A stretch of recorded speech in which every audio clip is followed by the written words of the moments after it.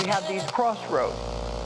And you know, either way you choose, your life is going to be different. The universe doesn't exist, but God thinks it does. We have to stop consuming our culture. We have to create culture. Stupidity has a definite evolutionary function. I am all for abolishing stupidity, but before it goes, we should pay tribute to it. Hello and welcome to the Nonsense Bazaar. We're your hosts. I'm Sequoia Kennedy. And I'm Willow Truman. Willow, we can't let the alien menace win. It's already winning. I know. It's already won. It's not winning yet.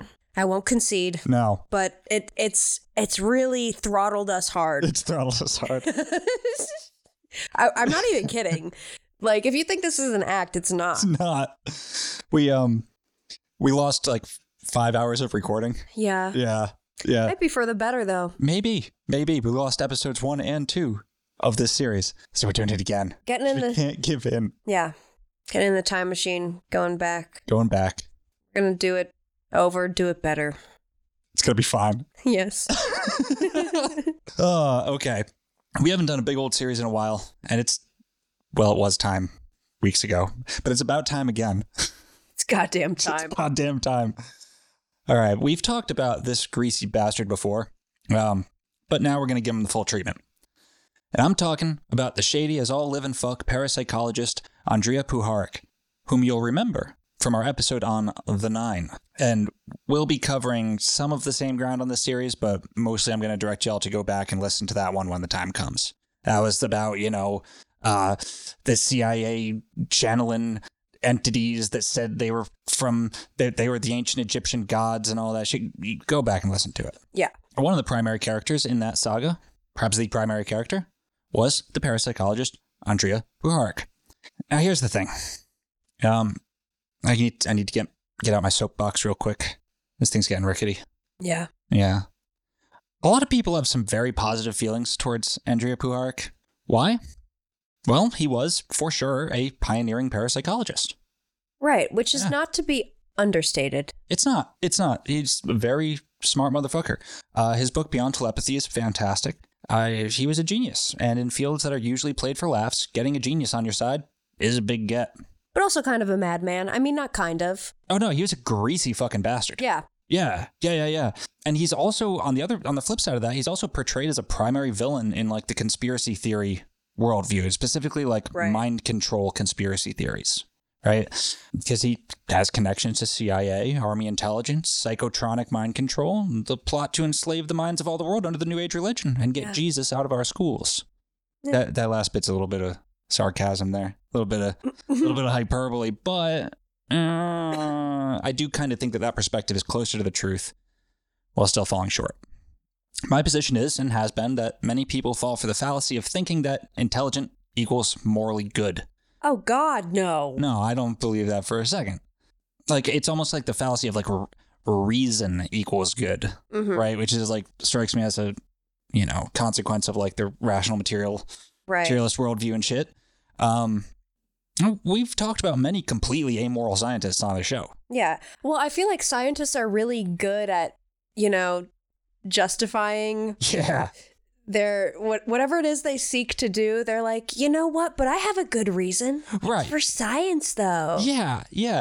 It's the ambition and dedication to the research itself. Like, specialization creates tunnel vision, and human lives are short, and time goes by very, very fast, and it's easy for people to turn a blind eye to the shadows on the periphery as long as the work continues. It's true. Yeah. Because there's, like, a lot out there. But yeah, you're right about tunnel vision, especially scientists.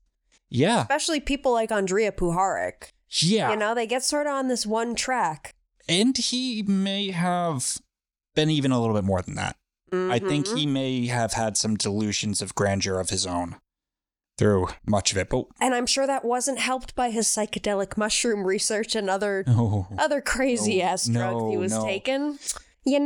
Those do have an effect on your mind. Yeah. It's deliriance.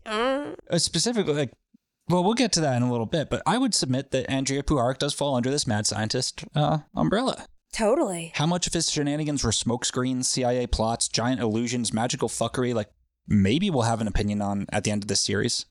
but this dude is squirrely. This is a hard one. This is a fucking hard series to do. But chances are, dear listener, you've probably never even heard of this man, unless you heard us talk about him before. So why should you care? What's the hook? Like, he's just some weird psychic scientist? Well, there's a lot to the hook.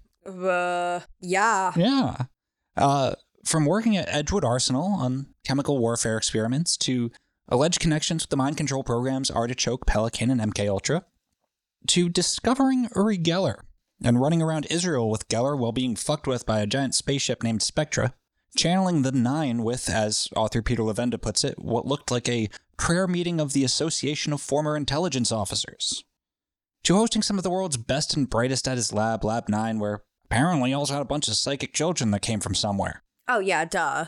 To being friends with Ira Einhorn, the so-called unicorn killer who invented Earth Day.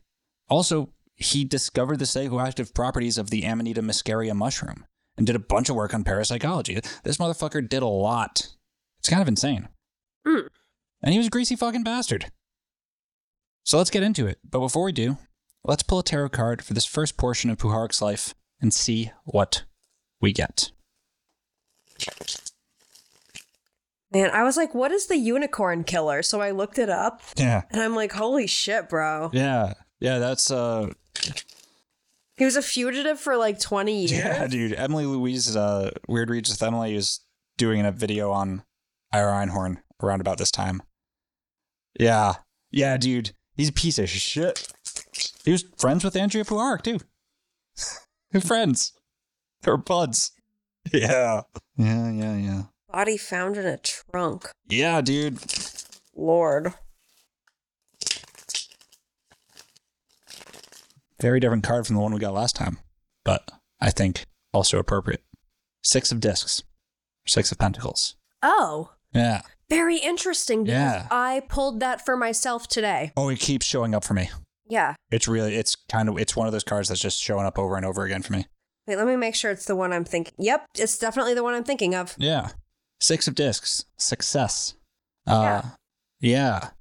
That would be... That is so weird that I pulled that today. Dude, this card's been plaguing me. No, it's a good card to plague you. I suppose. No, it is, though. It is. Like, it is. Yeah.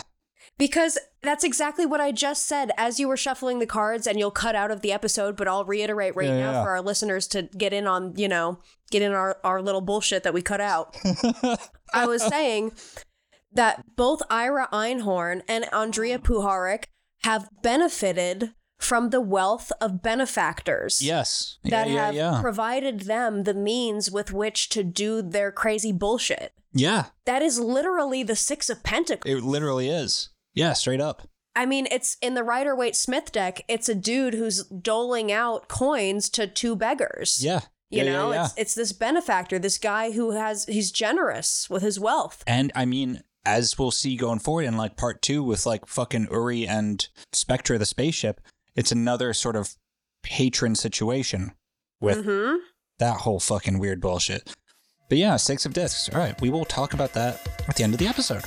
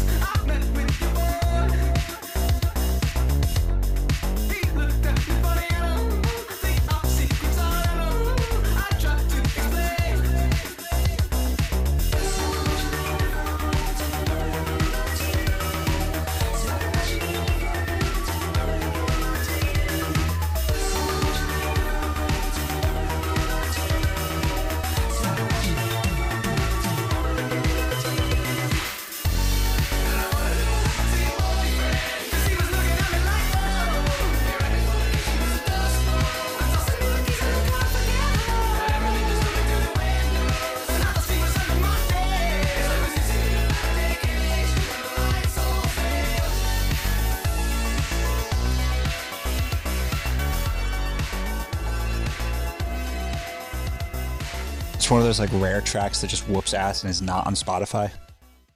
Not on Spotify, you say? Yeah. Just like all of Joanna Newsom's stuff. Really? Yeah. Why did she get...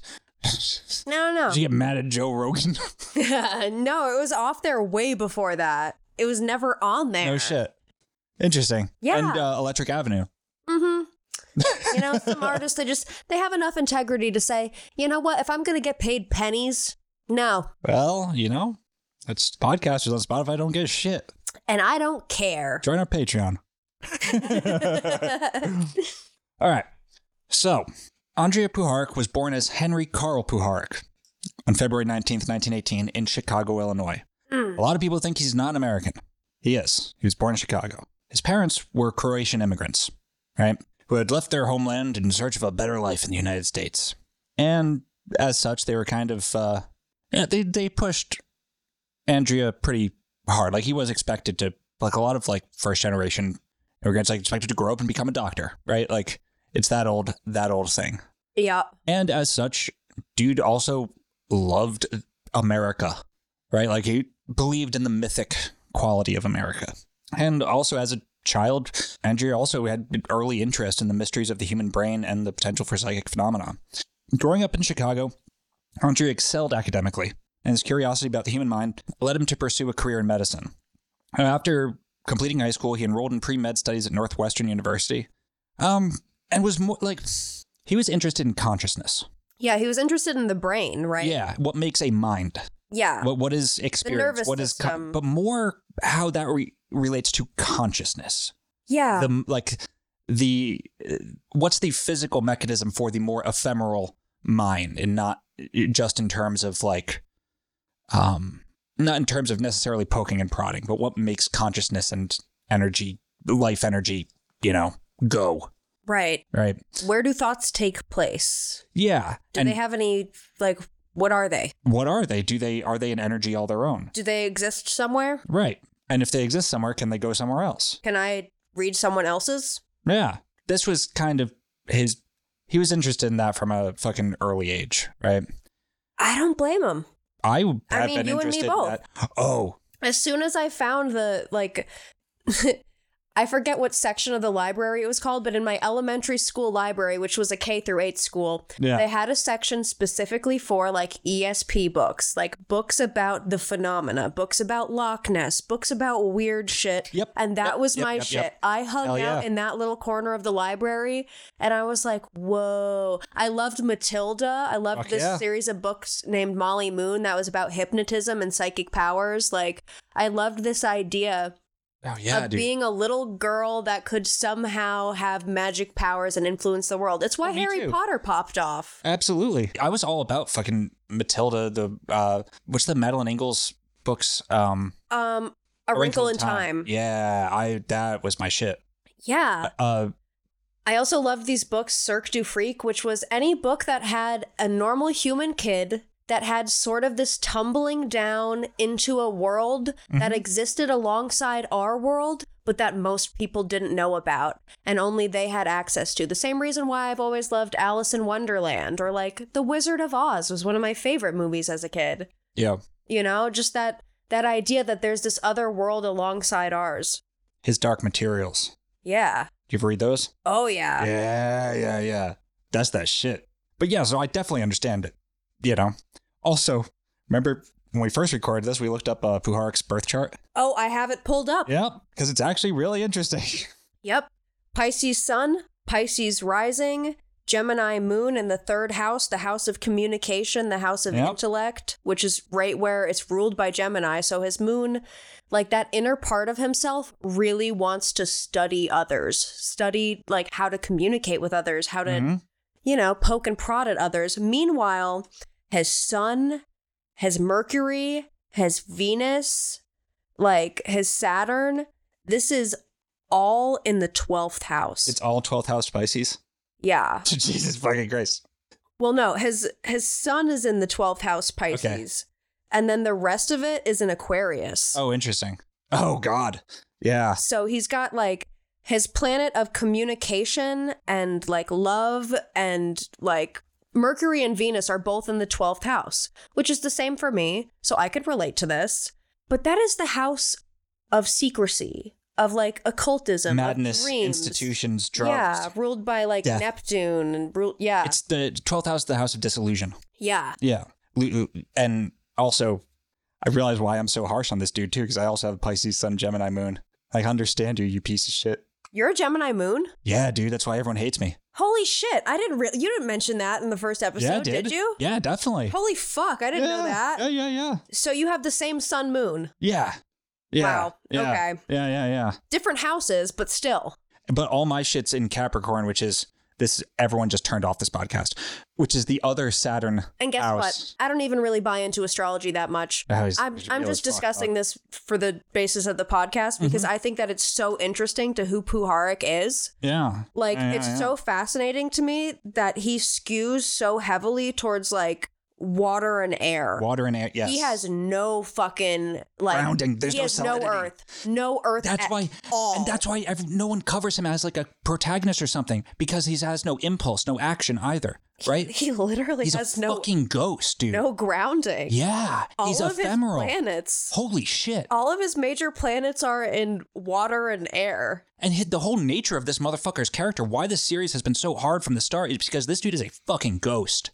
Yeah. Like, there's no straight up biography of this man. Well, he's steam. Right? What does water and air together apply heat? Yeah. Like, But he's at the just same vapor. time, he's like the center of like the American paranormal mystery. Right? And it's funny how this story Jesus almost Christ. builds more around the things around him rather than who he is, because we don't actually know much about who he is. He is a But ghost. we have books that he wrote. Yep. We have videos of him. And yet It's not like we can't, don't know. and yet so it's hard weird. to trust any of it. So Right. it's like, Right. You Yeah. can't trust a goddamn thing about it. God, moving on. Okay, but that's very interesting. Fucking A. Okay. Just got to shake that off for a minute. Wow. He's just a bunch of hot air. It's He's a bunch of steam. Or he's an engine. Mm-hmm. That's what steam is. It's potential, right? Or a storm. Wow, that's so fucking wild. If you even like look at his wheel and look at the transits, it's almost like all of this stuff like drawing down. Oh, dude, that's like drawing down that's into the so center. close to like what my chart looks like too. Yeah. It's weird. I think that's also why I understand this piece of shit. Yep. And why I hate him. Ain't that how it goes? All right. So in 1937, Puharich, as a teenager going into college, he won the Cook County Oratorical Contest. Really good at public speaking. Yeah, with an essay on George Washington. Willow, if you please, and dear audience, keep this in your pocket as we try to untangle who the fuck this man was. This is a long quote, but I think it's important. Washington, the leader. When a man belongs to posterity, he is an alien to his contemporaries, since the effects of his work are far too reaching to be appreciated by his own generation. There is none of that familiar local color about him or his productions that appeals to the masses. There's too much of the visionary about such a man to convince the practical-minded. Speculations of this order enter the mind of an individual when contemplating the fame and leadership of George Washington. In reading the literature of the time, one is astonished at two things. First, the bitterness of the criticism directed towards Washington, especially during his second administration, bitterness which resulted from the application of his ideals. For the natural antagonism between the known, the ordinary, and the exceptional, the inventive, is always bitten. Then, secondly, that despite such criticism from the many, a strong current of loyalty from the few, furnished on inspiration, became a source of strength to him. This latter attitude did not assume the proportions of the purely personal affections accorded to such leaders as Jefferson, Jackson, or Lincoln, but it did show itself in the respect and reverence with which these people regarded him.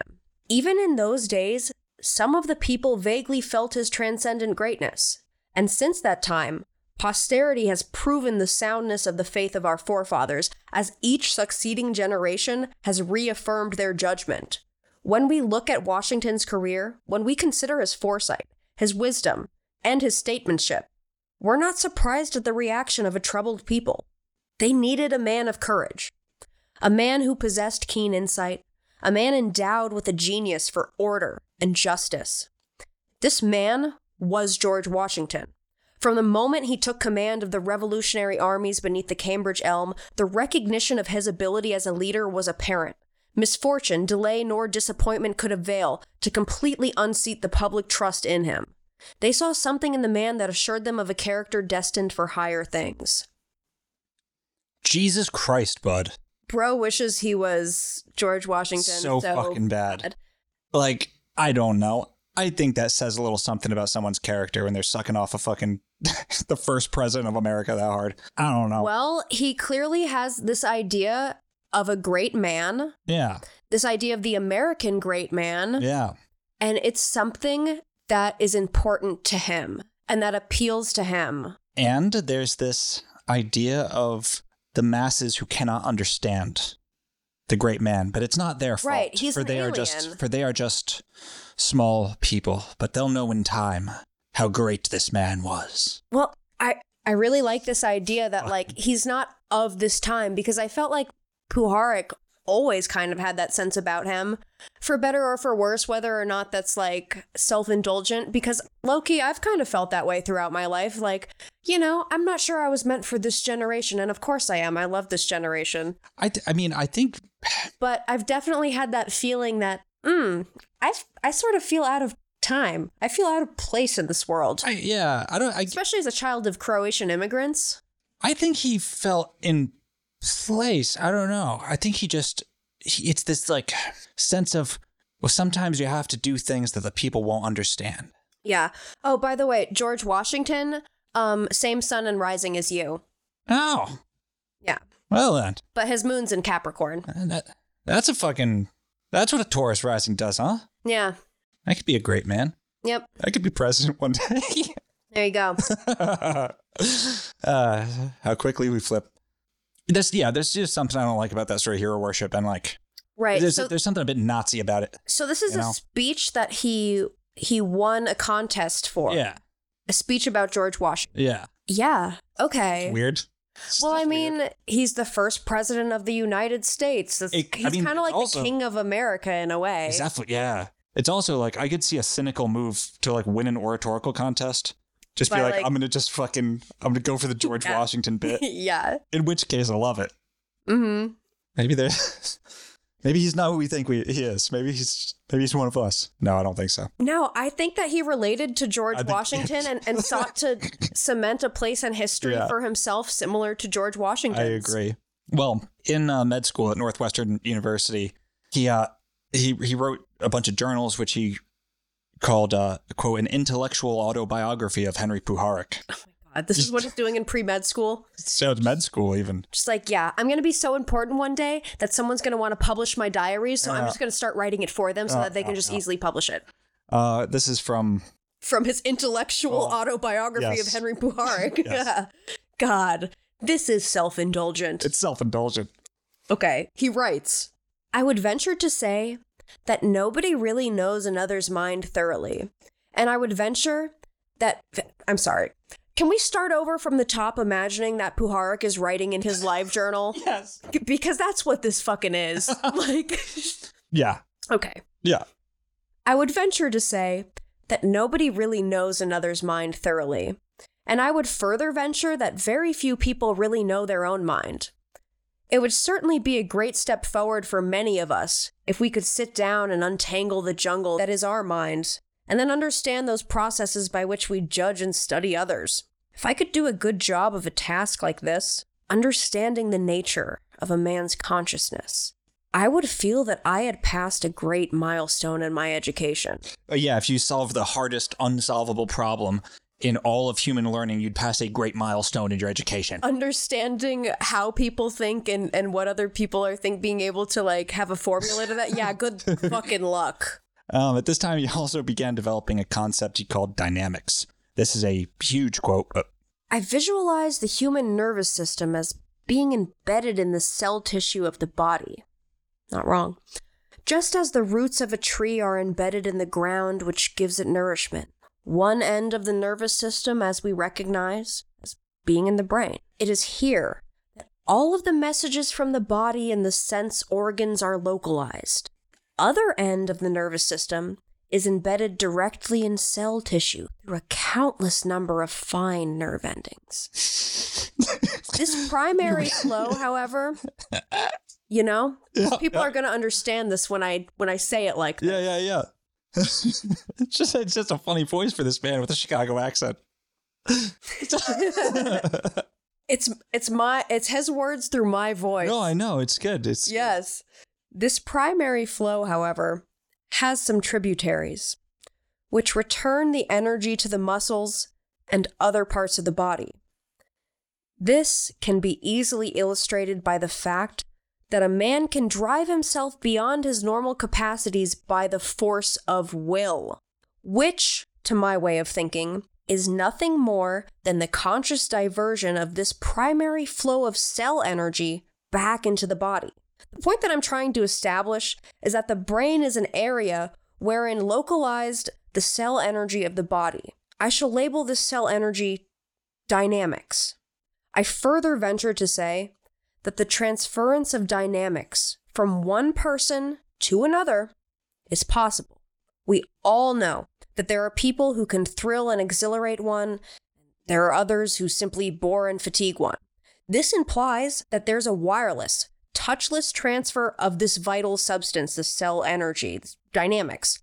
If dynamics can be transferred from one organism to another, why cannot that other function of mind, thought, also be transferred from one mind to another mind? It is also conceivable that dynamics, cell energy, transference of thought, vital substance, not only passes freely between persons, but also dissipates out into the atmosphere. So that's dynamics. Puharich's theory of psychic vibes. Shit. Yeah. It's vibes. It's vibes. Dynamics is vibes. Like, what are the dynamics here? Yeah, basically. What sort of dynamics am I walking into? I think he does think of it as like a real energy, like on the electromagnetic spectrum. I kind of get what he's saying. I do too. I mean, yeah, like I said, like, dude's a smart fucker. Like, right. When he says, we all know there are people who can thrill you, people who bore you. Like, there are people who, when you enter their electromagnetic field, it feels like they either suck from you or they're giving you something. Like, they're either positively or negatively charged against your battery. Maybe not towards everybody, but with you and that person, there's something about your batteries, about your electromagnetic signature that's just like, whoop, that doesn't work. There's patterns of signals that then flip switches. Right. So he's just thinking about these things that we've all thought of and we all have our own terms and names for. Yeah. But he's trying to put that into scientific terms and see if he can measure that somehow. I think the thing he doesn't get, though, is that, like, the thoughts arise in the person, but you transfer thoughts by a collection of signals that flip different switches, and you hope to flip the right switches to make another person's version of a same thought. But he's over here thinking that, like, a thought is like a packet of energy itself and like a Wi-Fi signal. Whereas, you know, like, sometimes I'll be hanging out with my partner and I'll notice that their voice is like getting dry because I'll notice that I'm starting to hear that more. And that's when I'll pass them a glass of water and they'll be like, oh my God, are you psychic? Mm-hmm. Like, I was just thinking about how I wanted to have water. Yeah. And I'm like, no, man, I was just paying attention to your cues. I could hear your voice getting dry, you know? So I'm not psychic. I'm just highly attuned to your needs. And sometimes it'd be like that with other people. Sometimes it'd be like that. You know? I mean, at the same time, though, as I've said many times, the one paranormal phenomenon I will go to bat for every fucking time is the psychic shit. And I'm prone to agree. Yeah. There's something with that, but I also do think that there has to be a certain, like, energetic signature, if you will, that is attuned and in accordance with one's own in order for you to be able to pick up on it. I don't think that you can accidentally pick up on someone's shit without there being, like, something there. Well, we'll get into that. There's some interesting experiments we'll talk about later on. Sweet. Can't wait. Touch on that. Yeah, I don't know. Like, so I have no idea what the psychic phenomenon is. He's a medical doctor, right? This man's a medical doctor. But his research is primarily focused on this shit. That's his interest. Like, that's what he wants to be a doctor for. Okay. To, like, find the medical cause of this shit. Like, the actual physical fucking... See if that's even possible. Yeah. Yeah. Yeah, but he's attacking it kind of from that angle. Mm-hmm. A more, like, macro scale than I feel like a lot of people Yeah. You know what I mean? Yeah. All right. So in 1943, he earned his MD while maintaining his psychic research, his interest in psychic research. And then, like, I don't know how many of the assholes we've talked about, World War II interrupted Puharich's education, and he enlisted in the U.S. Army Medical Corps. As a lieutenant, he was stationed in Nuremberg, treated both U.S. soldiers and German POWs in a military hospital. Jesus. Yeah. Wow. Yeah. He, and witnessing the psychological trauma of war firsthand, Puharich saw what it did to the brain. The effects of trauma on the mind and shit.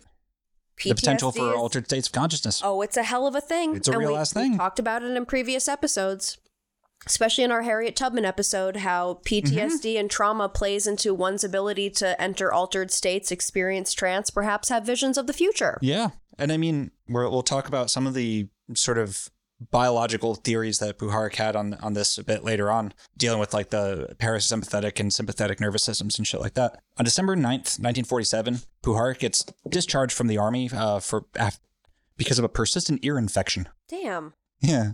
He goes to a party, he meets this dude, Paul de Cruyff, a science writer, and they have this like great drunken conversation about Andrija's theories on like how nerves work and shit.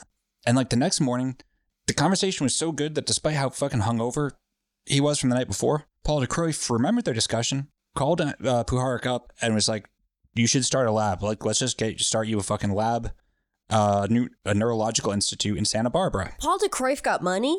He made a bunch of phone calls. Ah, okay. Yeah, Paul de Cruyff got charisma. Yeah, that's pretty much the end of Paul de Cruyff in here. He got connections. Yeah. He's the networking guy. He just was. Point is, he just So this goes to show you, because little point of wisdom for our listeners and for anyone.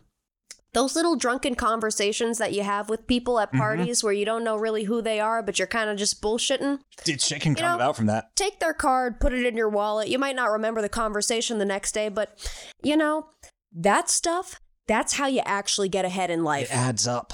It adds up. Yep. Yep. Anyway, it didn't add up for Paul really because But he sets things in motion for Andrija. Well, hold on a second. In California, Andrija has a whole bunch of things set up, right? Okay. Things are going to go so great for him. He's got all these benefactors and shit. He gets his medical discharge, and then he decides to visit his father and stepmother in Chicago before going to New York and Boston to meet other scientists for this institute. His father asks him to go see these two Yugoslavians up in Camden, Maine. Yugoslav violinists. Yes, Zlatko Bolokovic, a Yugoslav violinist, and his wife Joyce. Okay, so they're chilling in Maine. They're probably like, ooh, we're good. Yeah.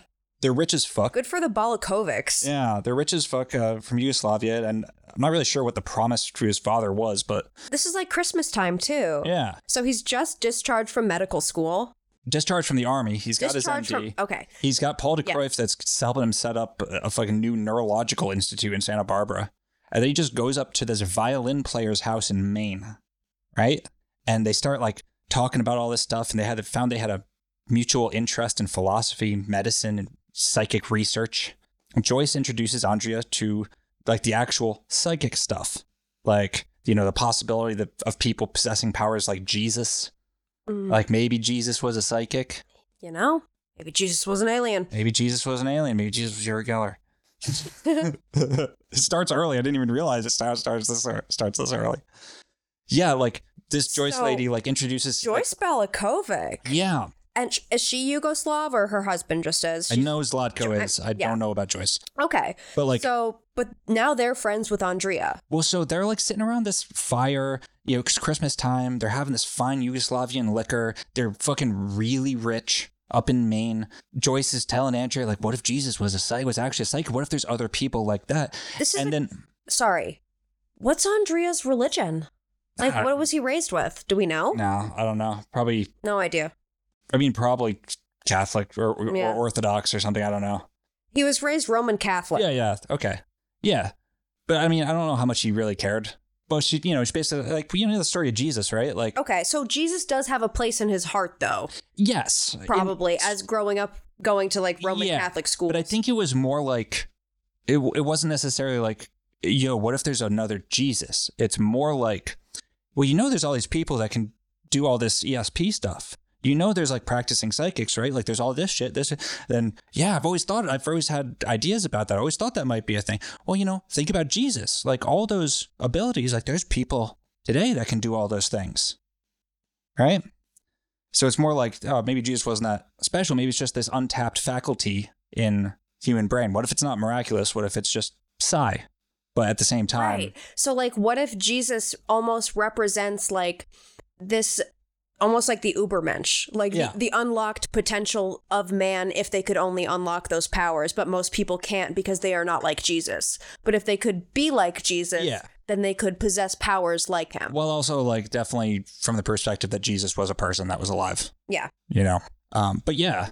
Okay, so they're all just hanging out in Maine just talking about this shit. They're fucking drunk, talking about Jesus' powers. Puharich stays for 3 weeks, falls in love with the coastal town, and then feels a strong, almost irrational conviction that he needs to return and build a laboratory here, up in Maine. So he just fucks off from the Neurological Institute in California. Santa Barbara. Yeah. Where he was going to be the director. Yeah. Yeah, fuck you, Paul DeCroix. Fuck you, Paul DeCroix. Fuck all the phone calls you made for me. I'm going to Maine. Thanks, bro.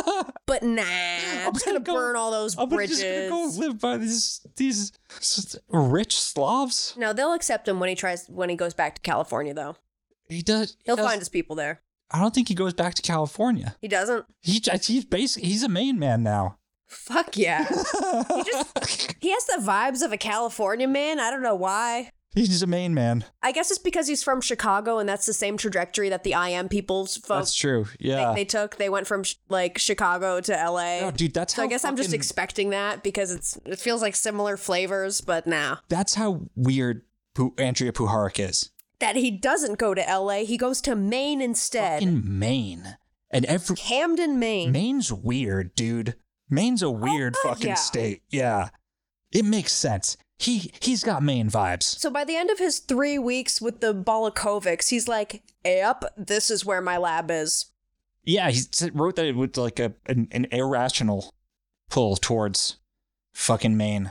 This is where I'm going to do all my animal research. Near Stephen King's house. Yes. Like, this is where I'm going to form my own pet cemetery. Yeah, basically. Of dead So like what he wanted to do was the first thing he was setting up was a lab to study nerve research on animals. Yep. Yeah. So he had cemetery. Yeah, which is just like a creepy thing to do, by the way. It's just Yeah, it sucks. Well, he started practicing medicine again to make ends meet. In December 1948, his neighbor Roy Hines offered him a barn to use as a lab, and there's like no heat or anything, and he was just building this fucking mind lab in a Maine barn in the middle of winter with like negative 20-degree temperatures and shit. And you know when you're It's in Maine, hardcore. your neighbor means that he's like 5 miles away. No, probably closer than that, but... It's cold enough they gotta stay kind of close together. Little bit, just for emergencies. Yeah, Jesus. It's good to be friends with your neighbors, by the way. And also, this is like coastal Maine. This is like the area where like the Bushes live and shit. Like this is that fucking like, rich Maine. Yes, but it's also insulated. Like it's a small community, but rich community. Extremely rich. Okay. Yeah. This is where the Bush family lives. This is where, well... Camden? Not necessarily Camden, but like that area. Penobscot Bay and shit. I forget the town the Bushes live in, but it's right around there. It's that same cove, essentially. And that's why there's all the fucking Astors and DuPonts and shit that are part of the Round Table Foundation, right? It's just that it's where they live. Oh yes, the round tables. We'll get to that. That's what we're working on. Yeah. So yeah, the Balakovics got him a $13,000 in grant by June 1949. He got a couple assistants. The barn became a home to a bunch of research animals. His first research project was conducted with Dr. Samuel Rosen, a New York hearing specialist on conductive deafness. So that's like using nerve stimulation to get you hearing back. Yeah. Right? It's also interesting to note because I'm 27. He's like 30 at this time in his life. Yeah, he's like 30. Yeah, he's younger than me. He's our contemporary. Yeah, he's younger than I am right now, which makes me feel great. Thank you for bringing it up. Well, no, it's just, I think it's interesting to think about his story from that point of view because I used to read about stuff and assume it was just an older person. Yeah, all adults sort of went above the same like barrier where it was just like they're an adult, don't really relate to that experience. But now we're talking at a man at a time in his life where he's very much at the same point in life that you and I are essentially at. Yeah. So to think about the things that he's doing, the mindset that he's in, the person that he is, I feel a closer connection with that. even though it's back in, 1949. I don't have fucking $13,000 in grants from some fucking rich Slavs. Well, if anyone's listening, patreon.com. /The Nonsense Bazaar. All right, so Puharich's second big break was in November 1949 when he met Eileen Garrett, founder of the Parapsychological Foundation in New York, and a psychic herself, a renowned psychic. All right, Eileen Garrett, renowned psychic. Founder of the Parapsychological Foundation. Yeah, okay. Garrett introduced Andrea to her friend John Hays Hammond Jr., a renowned electronic inventor. That sounds like a folk punk artist. John Hays Hammond Jr.? Yes. Yeah, absolutely. So, fucking Puharich visited Hammond's home in Gloucester, Massachusetts in 1949, and that resulted in a long-lasting friendship. Hammond's home was described as a medieval castle filled with antiques, art, and technology. It left a lasting impression on Andrea. And Hammond helped him, learned how to invent. Basically like a mentor. Yeah. He mentored him in, electronic engineering and invention and shit. And sweet. And this medieval castle with, portraits of great people and very much part of that. Because it sounds like Puharich has done a lot of research and has a lot of background and, collegiate study having to do with the medical, biological side of things. He understands how the human body works. Yeah. So now to get a greater background in technology and electronics, he can start to synthesize these two things. Yeah, absolutely. Especially having a mentor like this. Yeah, absolutely. I hadn't even thought of it where did he learn how to do electronics engineering? I was just assumed that he just learned those things, but it's no, you got to get taught that. He got taught that by this dude, John Hays Hammond Jr., who had some serious fucking old money ass, stewards of culture bullshit. Remember, this is the richest of the rich people. Right. Yeah. So by March 27th, 1951, Puharich began his experiments with Eileen and Hammond to explore telepathy. They faced numerous challenges. The Belakovics got damn near run out of town for being communists. No. They were probably just Yugoslavs. Come on. Yeah. The FBI checked up on Puharich and shit. What are you doing, you fucking Croatian bastard? I'm from Chicago. I'm American. What are you talking about? Why does everyone keep getting this wrong? Well, your name's Andrija. Right, but it's not. Enough. It's Henry. It's Henry. I'm Henry. Well, eventually, one of Puharich's patrons, Mr. Walter Cabot Payne, that you might... Of the cheese fame? Different Cabot, but probably richer. Of old the money. Paine fame? Yes. Of the Thomas Paine fame? Yeah, as in Who's Thomas Paine? Thomas Why do I Paine know that was name? He's the pamphlet guy? He wrote a pamphlet. Yeah, he wrote inflammatory propaganda. Yeah. I paid enough attention. See, Puharich liked George Washington. I liked Thomas Paine as a kid. That was my favorite of the American guys. Enlightenment shit. No, just that real inflammatory fucking... Well, I love the idea of just being able to fan the flames of an entire country's political system by just sending out some flyers. By doing words good. Yeah. I'll make you real mad. So Walter Cabot Payne is a patron of Andrea's. Yeah, and the Cabots are an old money Boston family, right? He's we the got Paynes are an old fucking family. Got enough money, just throw it here, there. All right, well, you sound interesting. What are you doing? You're doing some psychic research? Yeah, that sounds interesting. Yeah, they love that. Go for it. They love it. Yeah, have fun. Yeah, they got the Warrenton estate for $35,000 from Walter Cabot Payne. 65 acres. 65 acres in Glen Cove. Glen Cove. Ooh, that sounds fancy in Maine. Yeah. 65 acres. Yeah. A long way from a barn in a couple years. Getting the Warrenton estate, upgrading from that barn. Okay. Fucking Roy Hines, thank you very much for your neighborly barn. Remember, Puharich won the oratorical contest. That charisma score. In its early years, the Round Table Foundation focused on several key areas of research, including telepathy, clairvoyance, and psychokinesis. Puharich was particularly interested in finding ways to measure psychic abilities objectively and developing techniques that could amplify or control psychic energy. Okay, so the Round Table Foundation is basically founded at this new estate. Yeah, it's by him, Eileen, and this John Hays Hammond Jr. And you've got a few other people. Well, yeah, a few other people for sure. We mentioned a lot of this in our episode on the Nine. Think of that episode as part of this series. It's fucking Ruth Forbes Payne Young, an Astor, or I think she might be one of them is an Astor, a DuPont, Marcella DuPont, Alice Bouverie. Yeah, Alice Bouverie, who is an Astor, as in the Waldorf Astoria, you know. One of the main families. Yeah. Like one and of those not the fucking Maine families. with an E families, But not both. the state of Maine But family. Both. Yeah. Yes, you're right. They're palling around with like Vannevar Bush and shit. I mean, fucking Henry Wallace was a member of the Round Table Foundation. He was a financial backer. He was fucking FDR's Secretary of Agriculture and then Vice President, who was like the They still exist? the co-architect of the New Deal. What's that? Are they still active? No. It's just another thing calling itself the Round Table. Yeah, it's a different thing. Yeah. The Eileen Garrett Round Table Foundation is a different thing. Oh, interesting. Okay. So just for anyone that tries to look this up, there is something called the Round Table Foundation that exists right now, but that's not what we're talking about. Right. This Round Table Foundation only lasted until 1960 or so, I believe. It was like a 10-year deal. And I feel like Eileen Garrett was one of the big progenitors in like making it happen. Am I correct in that assumption? Yes. Her and Puharich and equally. Alice Bouverie and Ruth Forbes Payne Young. So it's just like a collective of people. Yeah. Yeah. Puharich's the scientist, but it's this board of people that are interested in psychic shit. Parapsychological research and shit. They also have the psychics Harry Stone and Peter Hurkos would be there. I mean, I think there's the board, right? I mean, and Arthur Young is another big one. He was a big part of this. The dude who invented the Bell helicopter.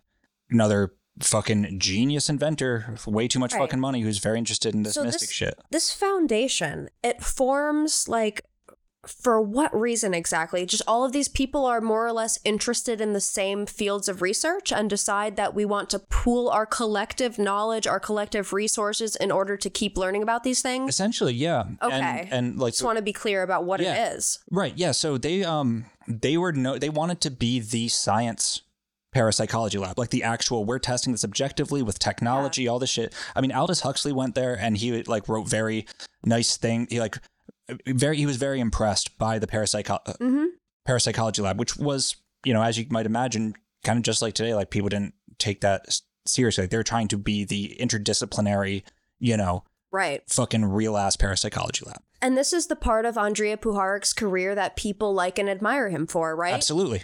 You know, because he used his scientific background, his medical background to try and lend some credence to the world of psychical research, which not a lot of people had really done meaningfully in America up until this point. Absolutely. And that's a huge contribution. So people do look upon him favorably for that, and I can understand why. Shit gets real weird real fast, though. It absolutely does. Like way too fast. This 9 bullshit. I mean, listen to the episode. Honestly, no, it goes. I mean, this is all like, yeah, we're gonna figure out if psychic shit's real. But also, this is like Lavenda says, it sound looks like I just a made. fucking prayer meeting of the Association of Former Intelligence Officers. Yeah, these are if there are Illuminati, it's them. They're all just mind fucking each other. Yeah, it's fucking ridiculous. Well, Puharich became interested in the prospect of using a Faraday cage to enhance Eileen Garrett's psychic powers. So for this, they got a research grant from perhaps some CIA connections of nearly $100,000. Guys, good Lord, go on. So Puharich constructs a Faraday cage to study the mysterious phenomenon of extrasensory perception. But like, what happens when you put a metal cage around it? Let's get a fucking $100,000 cage, put it around Eileen Garrett, see what happens. Basically. Yeah, it made her better at it. Yeah. Yeah. Yeah. November 1952, his experiments yielded astonishing results, showing a significant increase in ESP within the confines of the cage. And now, this is around the time that Puharich also gave a talk to the Army about the potential for paranormal weaponry. Hello, and it's always military. described like that, paranormal weaponry. Yeah. Not psychic, paranormal weaponry. Yeah, and in December 1952, Puharich's drafted into the Army. Which Army? The American Army? The American Army. Yeah. As a medical doctor at a place called Edgewood Arsenal. Yeah. I mean, well, he's had experience. He's been in the Army before. Now, if y'all motherfuckers don't know about Edgewood Arsenal, this place was fucked. This is one of the most fucked places in American history. Was he drafted into it? I'm willing to bet his time at Edgewood, I don't think it was drafted. You know, I don't think he was forced into his position there. From 1940 until 1973, during both peacetime and periods of conflict, people were drafted into the U.S. Armed Forces. But so, including into like medical doctorate positions, like doctors could be drafted? Especially those positions. Wow. Sorry. I guess I just have a huge blind spot on American history in that area because I had no idea. I'm pretty sure, like, yeah, they were drafted to fill vacancies in the U.S. Armed Forces that could not be filled through voluntary means. When you've got like something like a doctor, I can imagine you might end up short. Doctors, nurses, and other medical technicians could be drafted in the event of... Yeah, even nowadays, that's still in place. Sorry, doctors. Yeah, so, I mean, that's what it says, but, like, also, he's around all these fucking military people. Like, I don't know how it happened. Do you know what I mean? However it happened, he was there, and it was the perfect place for him to be to do what he wanted to do. Yeah, and he was also, like, bouncing back and forth, too. Like, so he definitely was, like, I don't know how much. It wasn't like he got sent to boot camp. You know what I mean? They probably said, hey, bud, we need your help on something over here at Edgewood. Right. Which is... And the thing about Edgewood... That's in Maryland? Yeah. Okay. Fort Detrick. So still East Coast. He's not having to travel like... But what they did at Edgewood is very interesting. God, yes. Edgewood is where the first LSD experiments happened. And that's the fun part. They also tested a whole bunch of other chemical warfare agents. A lot of drugs on unsuspecting U.S. soldiers. Involuntarily. Yep. Some motherfuckers died. Other motherfuckers had real bad times. Yep. There was that drug EA3167. Look this shit up if you want to have an afternoon on the internet that like drives you crazy. Read about this drug. It was developed under contract specifically for Edgewood, and it lasted 5 to 10 days. Jesus. Yeah, an anticholinergic delirium drug. And if you listen to our Benadryl episode... Well, that's precisely Puharich's area of specialty. You know about anticholinergics and deliriants and what they can fucking do to you. Imagine that lasting 5 to 10 days. Because the time dilation just within a small dose that lasts for an afternoon feels crazy. Yeah. It's like you're gone forever. So if you're gone forever for 10 days, that's an eternity in another place. Yeah. And that's what they were putting people through. Yeah, and a lot of these were made from Datura, which is also where scopolamine comes from. That like device did that thing, the truth drug that you Columbia would blow in your face. And again, the name of that drug, for those who are curious, is EA3167. Word. Just because I think a 5 to 10 day lasting delirium is like, whoa, what the fuck are you doing? Yeah. No, dude, and like that's precisely the shit the type of drugs he was working on. That could be administered through a handshake too. Just a little teeny tiny itty bitty bit of it, and you could cause someone to go fucking insane. Jesus Christ. Administer that shit through a handshake, and then your opponent, that whoever you give that to, they're gone for the next 10 days. If you use that strategically, oh man. Jesus Christ. So that's Edgewood. Yeah. Yeah. Doing all sorts of fun shit. So he's there. He's making that shit. I mean, that's what he was working on, you know? But he's also bouncing back and forth between there and fucking the goddamn Round Table Foundation. And like, it's right before he goes to Edgewood for the first time that they channel the 9. New Year's Eve, 1952 into 1953. Again, go listen to that. Like, that's happening right at this time where... And for those, the 9, just give a sentence to it. It's a group of 9 entities. And this motherfucker... Dr. Vinod channeled this thing calling itself the 9 principles and forces that like proves itself by finishing one of Einstein's equations or something, and then apparates 9 pieces of string that they give to the people watching this fiasco, which who are again an Astor, a DuPont, a fucking, the Round Table Foundation, telling them that this represents it's some Indian thing that means they're the new Brahmin, which is like the highest caste, the enlightened ones and shit, they're right? The divine synthesis between male and female, like to be the state of Brahma. That's like no different word. Yeah, no different. Yeah, different. Yeah, it's the same word, but it's slightly different things. Yeah. Cut that out. I will. Yeah, no, Brahmin is like the highest caste system, and then there's Brahma, which is Brahmin, different. Yeah, it's unfortunately a different thing, but you could see how it could leave that in there because that's educational. But like, he's making this weird drugs right after this, and this is Jesus Christ. This is history, God. This isn't even conspiracy. This is history. This is just what happened. This is just what happened. Like, we're not even into the speculation yet. Well, I don't know if he actually made that drug himself, but that's what he was working on. Well, yeah, so just keep in mind Puharich was directly involved, no doubt, in some of the most unethical and twisted stuff we've ever done as a nation officially.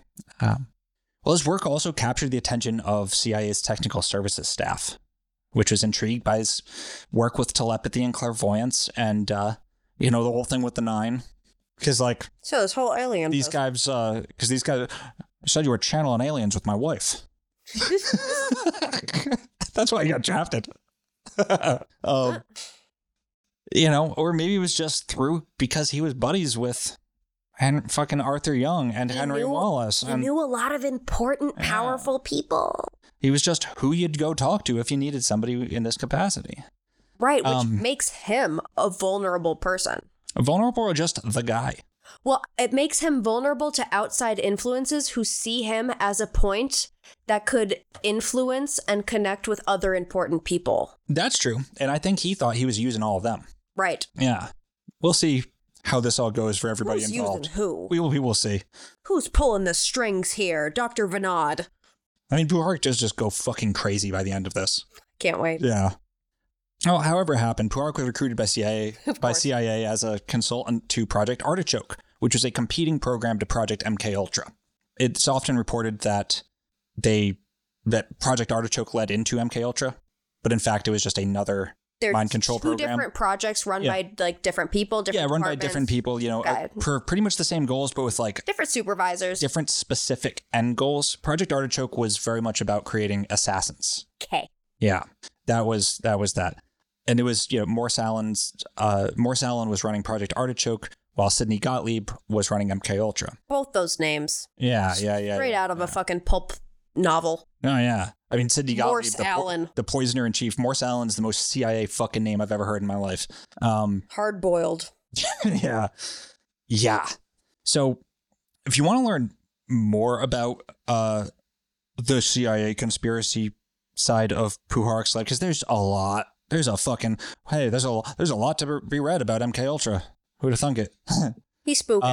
Recluse on the Visa blog has done some great writing and what is it? What's the word when you pull a bunch of shit together? Archiving, compilation? Compiling a bunch of the various, anecdotes and information that you have to glean from all these different fucking books about Puharich. Visupview.blogspot.com. How do you spell that? Like VISUP. Oh. VISUP. Yeah. That's funny because that phonetically, it sounds like Weishaupt. Like Adam Weishaupt? Yeah. No, but it's not. Weishaupt. Yeah. That's what I thought you were saying. No, it's not. No, he doesn't run the Weishaupt. So this is, here's a quote from one of the Artichoke documents. Here's a quote from one of the Artichoke documents stating its objectives. Evaluation and development of any method by which we can get information from a person against his will and without his knowledge. Can we get control of an individual to the point where he will do our bidding against his will and even against such fundamental laws of nature such as self-preservation? Yes, you can. Yep. And here's old Spookface himself, Alan Dulles, in a secret memo writing about Artichoke. Who's Alan Dulles? Alan Dulles. He fucking old Spookface. He was, founder of the CIA? Not the first head of the CIA, but him and his brother, what the fuck's his brother? His brother was Secretary of State when he was head of the CIA, and under his ass... He was director of it. Yeah, he was director of CIA, and it was under his ass that, CIA got real fucking crazy. Overthrowing governments and shit. I mean, he was chair of the fucking Warren Commission and shit. He's old Spookface, dude. He's one of the big, great bastards of history. So this is a memo writing about Project Artichoke. He says, in our conversation on 9 February 1951, I outlined to you the possibilities of augmenting the usual interrogation methods by the use of drugs, hypnosis, shock, etc., and emphasized the defensive aspects as well as the offensive opportunities in this field of applied medical science. The enclosed folder, Interrogation Techniques, was prepared in my medical division to provide you with a suitable background. Yeah. Drugs, hypnosis, shock, etc. Yeah, he's just involved in all this spook shit in a couple years. And this comes from a lot of Well, they want him for a reason. Yeah. You know, this didn't just happen out of nowhere. There was a precedent set where they saw what he was doing with the Round Table Foundation. They saw his neuropsychological, biological research, whatever he was doing with that shit. Right. His hearing aid stuff, the stuff with implanting devices into people's teeth. Did we talk about that? We haven't talked about that yet. My goodness. Well, we'll get there. So there was definitely a precedent for why the CIA would be interested in this man and being like, hey. Remember, he's the guy that wants to synthesize all the fields to understand what is a mind. And that's what they're interested in. Truly, though. And he's channeling aliens with all their wives. So you might as well, hey, come here. But, you know, this is also often presented as like sort of evidence of a contradictory nature of Puharich's character, that he's doing all this work with the Round Table Foundation and then all this work with the government and shit. No. It's not contradictory at all. No. No, he wasn't living a double life. Like, that sort of relies on an assumption that parapsychology is essentially harmless. A fun little goof 'em up fun time with the rich old ladies. And if there's... He was doing the same shit at both places. Right. If there's anything at all to psychic abilities, it changes the story entirely. But even if there's nothing to it, consider this. Even if the psychic abilities, I'll give it to you. They don't exist at all. We're all crazy. It's fine. However, 20 years after this, the CIA and Army intelligence took a keen interest in psi phenomena along with Stanford Research Institute. So even if you don't believe it... Well, listen to our Psychic Spy episode. Yeah. Episodes. Yeah, go listen to our Psychic Spy episodes. So like, even if you don't believe it, we know they did. Right? That's the important part. And also, as we have learned from a lot of our episodes, ultimately, at the end of the day, oftentimes the truth doesn't really matter. It matters what people believe in and how that impacts our reality. Absolutely. So whether or not all this psychic research, we have the meat and bones to back it up, whatever, they were doing this. They were doing it. The people running the government were doing that. We also know how absolutely lousy with intelligence connections the Round Table Foundation was. It's just my opinion, but I will die on this fucking hill. Like, these supposedly contradictory parts of Andrija Puharich's character are not at all contradictory. It's one thing. Remember, we legitimately do not know the extent of the military and intelligence experiments with behavior modification. Sidney Gottlieb burned a lot of fucking papers. Like, we don't know. I'm sure it goes deep. I'm a mind-controlled sex slave. I mean... I am. Jesus Christ. And this is also, after all, when the whole saga with the 9 started. And so the other thing about the 9 episode, again, go listen to it, is that the dude who channeled the 9, Dr. Vinod. Oh, actually, this is the clip where this is actually super important. Okay. Yeah. Because remember, it talks about how he was friends with Henry Wallace. So Who's Henry Wallace? Vice president under FDR. One of the architects of the New Deal. The dude who should have been the guy to drop the bomb if it wasn't for the democratic political machine. Like, super important character in American history. This is Puharich talking about that period in his life and channeling the 9 at that time. In the early 50s, actually about 1950, I was in New York City. I lived in Maine, had a laboratory there, was doing animal work and human work, and Faraday cage and so on and so on. And I was young, I didn't know that much, you know. A lot of brass, but not knowledge. So one of the things that happened was I was in New York City, and I went to a reception given by a very famous lady in parapsychology at that time named Mrs. Eileen Garrett. And she had, as a visiting guest from India, a nice little guy in a narrow jacket and so on, with glasses, and it could have been anybody's uncle. Nothing conspicuous. And he was very quiet, and we met in the corner, and I asked him, what he does. From the University of Pune, and here on a peace mission, and so on and so on. And he said, what are you doing? I said, well, I'm studying parapsychology and trying to find out the ultimate reaches of the mind so I can finally design a brain. I mean, that's where my head was in those days, right? And so he said, well, we must get together. I said, how long are you going to be in the country? Oh, he said, I'll be here for about 6 months, and maybe I'll get a renewal. I said, fine, I'll get together with you. Well, I left him, and other events intervened. 6 months went by, a year went by, and every once in a while I think, gee, maybe I'd call him up, but I didn't. So one day I was up in upper Westchester County area visiting with the former vice president of the United States. Henry Wallace was a good friend of mine. We did a lot of agricultural experiments together. And we got stuck a little bit on the statistics on an experiment we were running, so I missed the train I was going to take back to New York City. And I missed it by about 2 hours, and I did have an appointment in New York City. So he rushed me to the nearest town, which was Pleasantville, New York, known for Reader's Digest, put me on a train there. And I got on the train, and I sat down, running all day, you know. And the last guy gets on the train, he comes late, and it's Dr. Vina. He sits next to me, he said, time for us, he needs to talk with a little high-pitched voice. But, it's time we ought to get together, right? And, I guess we've been caught up with. Make a long story short, I invited him up to my laboratory in Maine, which is near Rockland, and he came in by plane. One of my colleagues had picked him up. He walked into the house, which is a very famous Stanford White place, huge, and walked into the library and sat down without giving us any warning. Went into trance and started speaking. We are 9 principles and forces, personalities. We wish, and we plan this to the ultimate, blah, blah, blah, blah. So that's the precursor to the 9.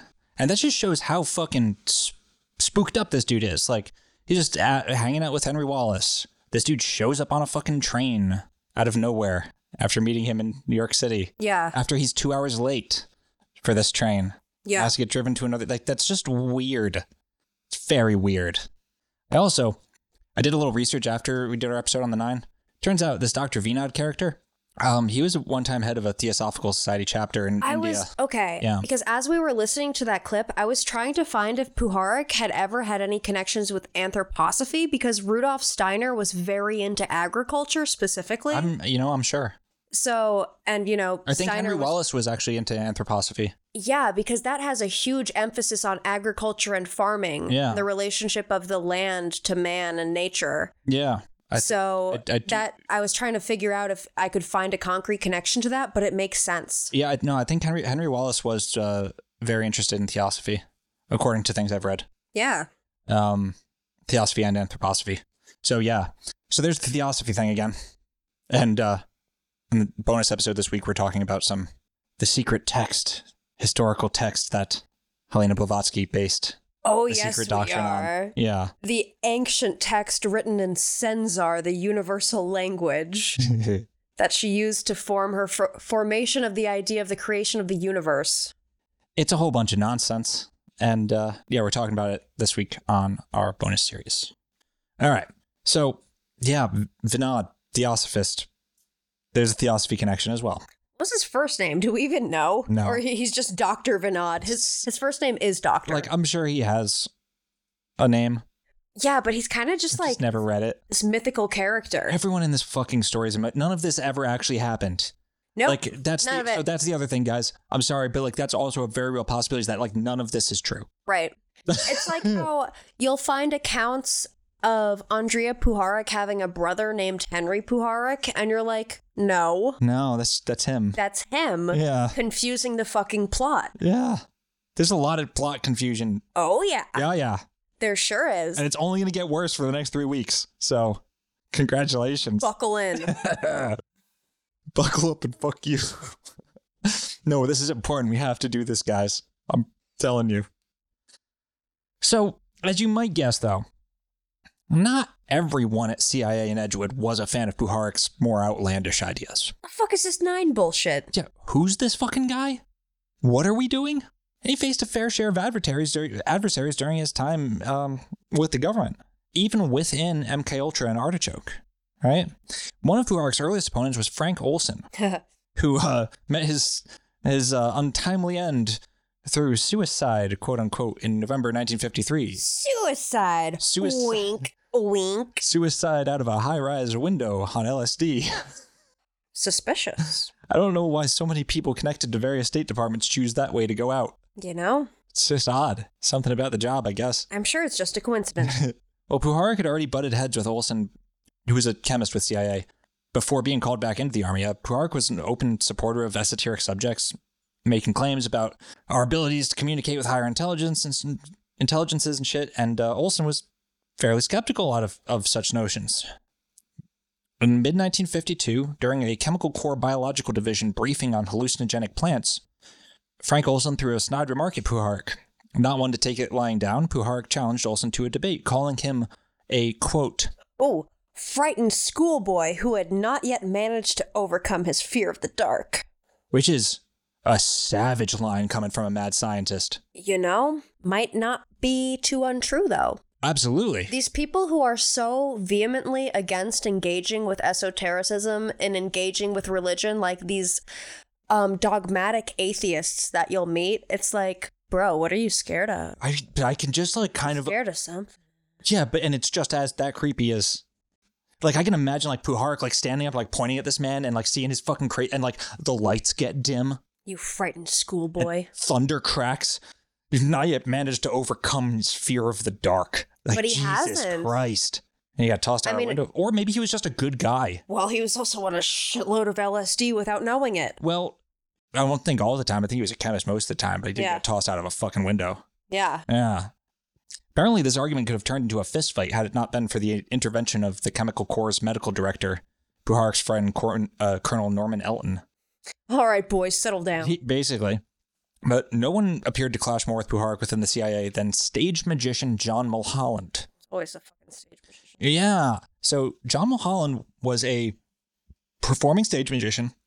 He got recruited by CIA to write the handbook on sleight of hand for CIA, like literally a handbook by a stage magician on how to do close-up stage magic as an agent.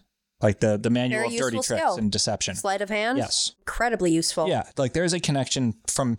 CIA is that thing that connects both magic and stage magic. Well, what is being a spy except for basically being a magician? Yeah. Both ways. Both types. Literally, though. Yeah. I feel like they are very one and the same. There's a lot of similarities between the archetypes. Oh, yeah. No, there's a weird triangle with like stage magicians, sorcerers, and so we'll say stage magicians, wizards, and fucking intelligent and spooks. Yeah. There's a strange triumvirate there. So John Mulholland is a stage magician hired by the CIA. Yeah, he's to help teach them about like deception. Cool. Yeah. All right. Yeah. He's a close ally of Sidney Gottlieb, and he was involved in MK Ultra. Sidney Gottlieb, he's involved with Midnight Climax, right? Yeah. That was part of MK Ultra. That he was the poisoner in chief, is what they referred to Sidney Gottlieb. He was a chemist too. Yeah, he was a weird little elfin fucker. Yeah. Yeah, he was a fucking creep, Sidney Gottlieb. He was the head of MK Ultra. Okay. Yeah, this weird chemist who loved like folk dancing and shit. And oh, creepy. Yeah, dude. Yeah. Irish step dancing is creepy. I know that's not what you said, but I'm just gonna put it out there. Like, it's close. Sorry who I insult. Fair enough. Dancing with your arms at your sides, looking all blank like that, just staring ahead with your little curly wig all bouncing. What are you doing? I mean, you're opening up portals. That's kind of what Sidney Gottlieb was looking like, except like I think more on the German side, because there are big Nazi vibes throughout this whole thing. You know, like let's not forget there's big Nazi vibes throughout all of this. Evil vibes in Irish step dancing. That's what I'm going to throw out there. This is more the German style, I think. So don't insult the Irish. They've had a hard go of it. I know. I'm Irish. Well, Mulholland despised Puharich for reasons that are still unclear. Well, we do know that like Mulholland wrote a particularly scathing report on Puharich's work and personality. Mulholland accused Puharich of squandering government money on parapsychological experiments that lacked proper controls. He was particularly critical of Puharich's use of a Faraday cage to block electrical interference during psychic tests, and Mulholland suggested that such experiments could yield deceptive results, even downright cheating, by doctors and subjects. But that's standard stage magician shitting on parapsychology, because stage magicians are the closest thing to the capital S skeptic. James Randi. I mean, we're going to encounter him in part 2. Yep. He's part of this. And he's basically part 2's version of Mulholland. Yeah. Well, yeah. And also another CIA stooge. Yeah. But stage magicians kind of see things through the lens of everyone's doing a trick. They don't believe any of it, right? What's the trick here? Right. That's just where their head's at. Mm-hmm.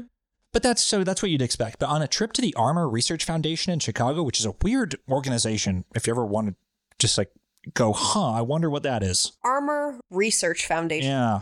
Chicago. Anything in Chicago's. Chicago's a creepy fucking city, dude. Mulholland claimed to have caught Puharich in a classic bullshitter's trap. Like when they were talking with, people they were sent there to talk to and shit. Yeah. Mulholland kind of suspected Puharich was one of those guys that uses like $4 words to confuse people when he's like needs to get out of something or needs to bullshit. So Mulholland does the thing where he asks Puharich if he was familiar with a certain doctor's work. And Puharich starts rattling off like, oh yeah, I met him at this time. And he starts rattling off like papers and like his research and stuff. Dude, Mulholland made up that name on the spot.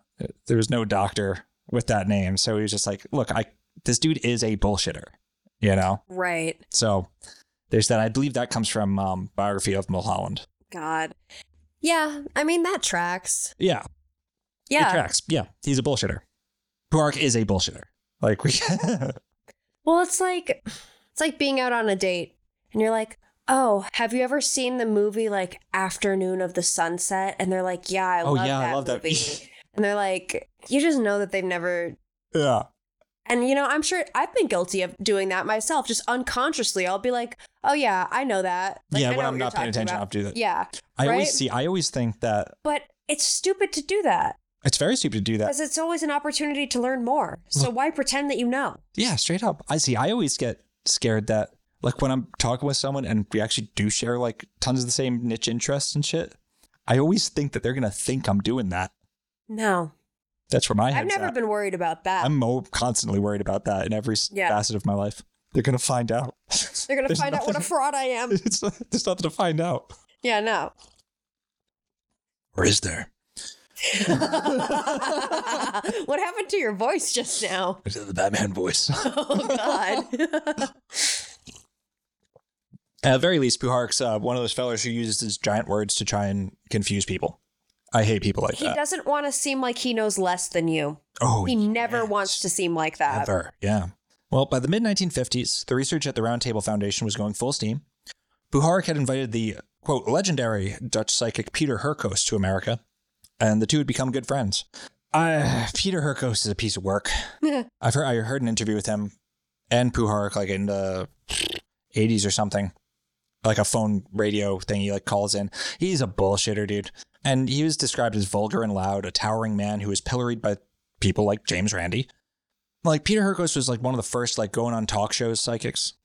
First like celebrities. And he's just this huge Dutchman. Oh, yeah. Yeah. He was commissioned for helping like with the high profile cases like the Sharon Tate murders. Yes. Yeah, they like brought him on to do shit like that. Yep.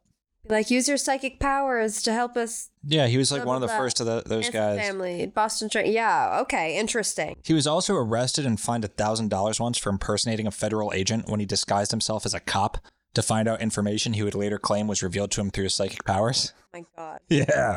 Apparently, his psychic abilities were triggered by falling from a ladder? Could very well be true. Okay. I mean, near-death experiences that temporal lobe bullshit. Yeah. That frontal lobe trauma, it'll do something. Also involved in the research were Eileen Garrett and author and mystic Harry Stone. Puharich's book Beyond Telepathy goes into great detail on the psychic research they conducted there. We can talk about it a little bit, but like it is worth reading if you're interested in this stuff because it isn't like Puharich is a bullshitter, but I also do think that a lot of his research was legitimate. Yeah. Like I don't think Beyond Telepathy is a lie of a book. I think it's an actual book.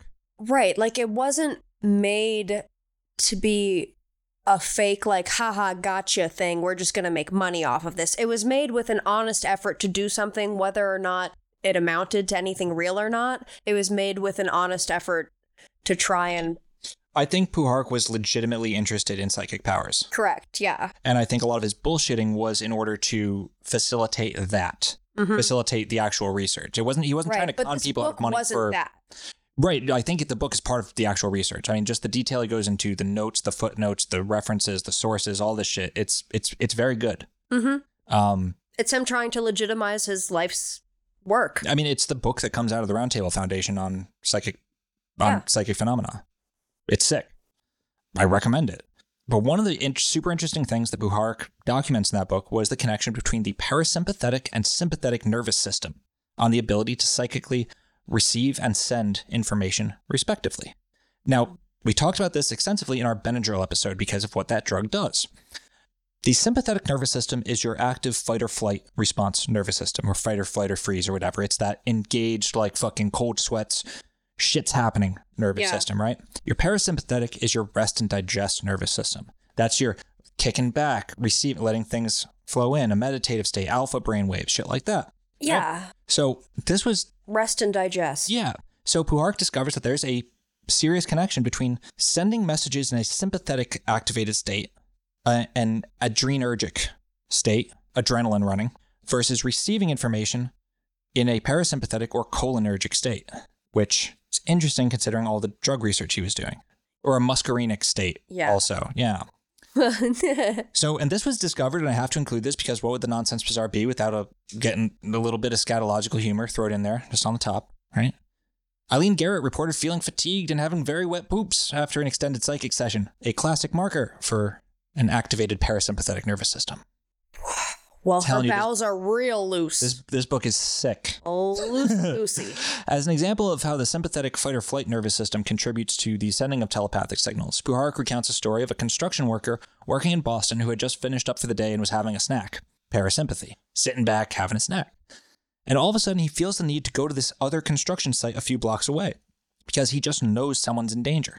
The thing is, no one was supposed to be working there that day. They weren't scheduled to be there that day. There should have been no one at that site. But he feels all of a sudden, oh shit, someone's in danger over by the zoo. Yeah. Right? He tells people around him, I've got this bad feeling. Like, dude, no one's there. Like, what are you talking about? Well, he's like, I gotta go. So he runs over there.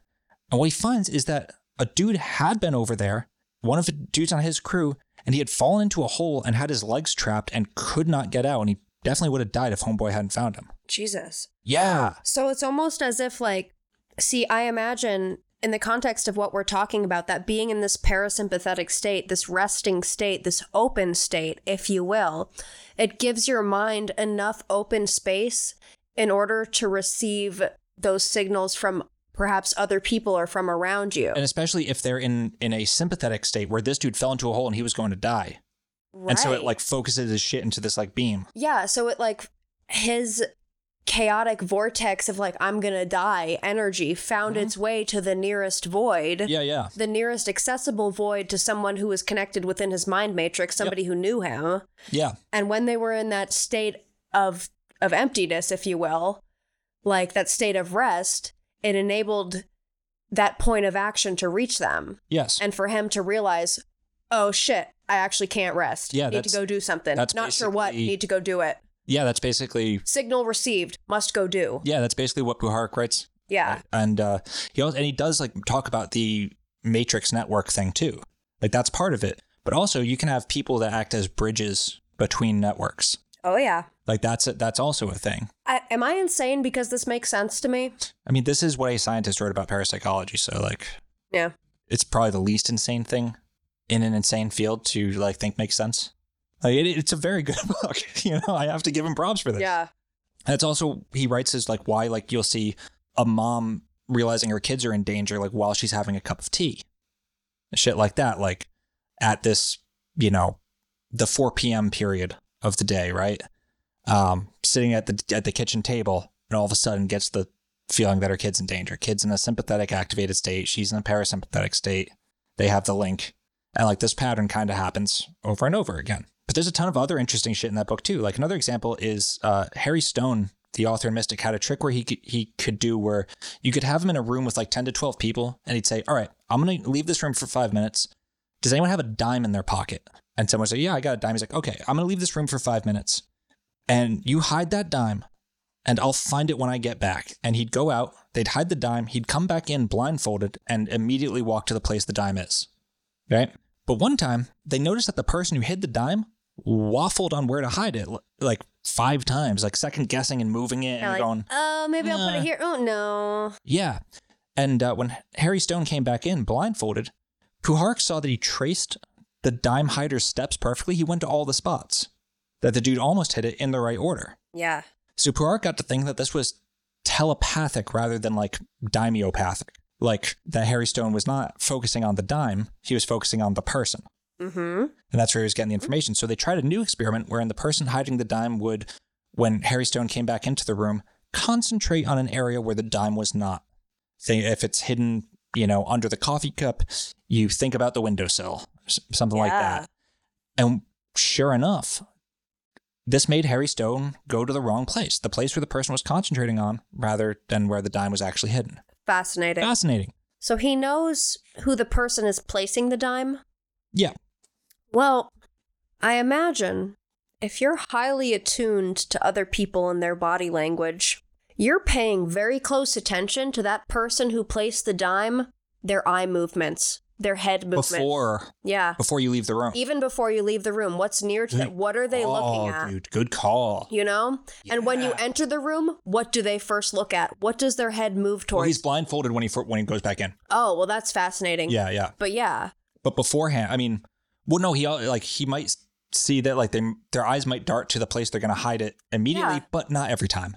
Right. Not every person's going to do that. And there's probably, honestly, limited places where you could hide a dime. There's probably a few good places between a couch cushion, perhaps, but most people probably... Well, here's the thing. If you're blindfolded, it's also impressive to just walk straight to It is. a place. No, it certainly is. But I'm trying to think of what are ways that you could try... To falsify it? Yeah.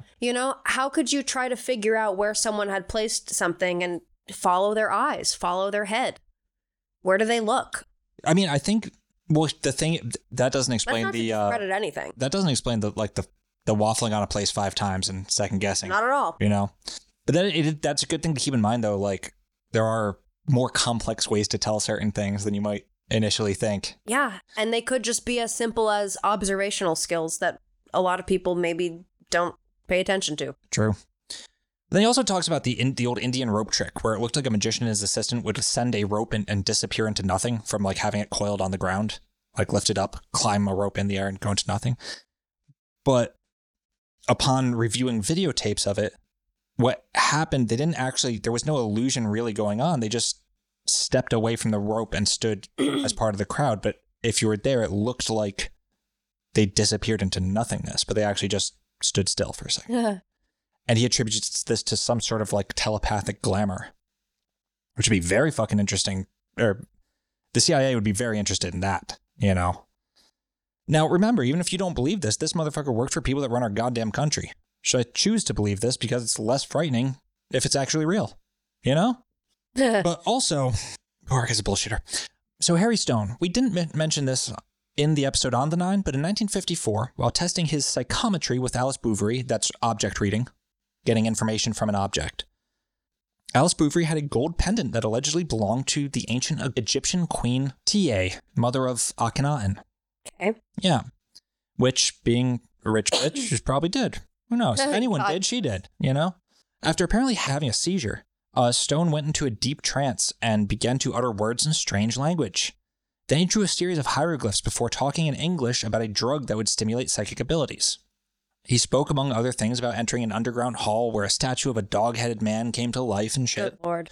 So Bouverie was super excited by this, and she immediately called Puharich at the army base for advice on what to do next. She mailed him drawings and a copy of Stone's strange utterances. Puharich took them to, he says, another army doctor on the site, who just so happened to be an expert in extremely rare and archaic forms of hieroglyphs. And to his great surprise, verified that Stone's writings were indeed ancient Egyptian. The communicator had identified himself as Rahotep, naming his wife as Nefert. Wow, okay. This is before the 9 identify themselves as the Egyptian gods, by the way. That happens later. Mm-hmm. So many of the details that Rahotep communicated to Stone were in fact confirmed by Puharich and this anonymous army doctor. Just happened to be an amateur expert Egyptologist. Right, because of course. Specializing in ancient and archaic hieroglyphs. Ancient and archaic. Yeah. Wow, just around the board. So, all these details that Stone had, that were confirmed by these guys, they were, what's the term? Bullshit. They were bullshit. They were bad. It was bad Egyptology. Yeah. It was just wrong. Just straight up fucking wrong. About what the pyramids were used for and what was where and all this shit. But it was definitely shit that amateur expert Egyptologists at the time would have thought was right. Like Puharich and the anonymous army doctor who's probably just Puharich. Oh, yeah. Yeah.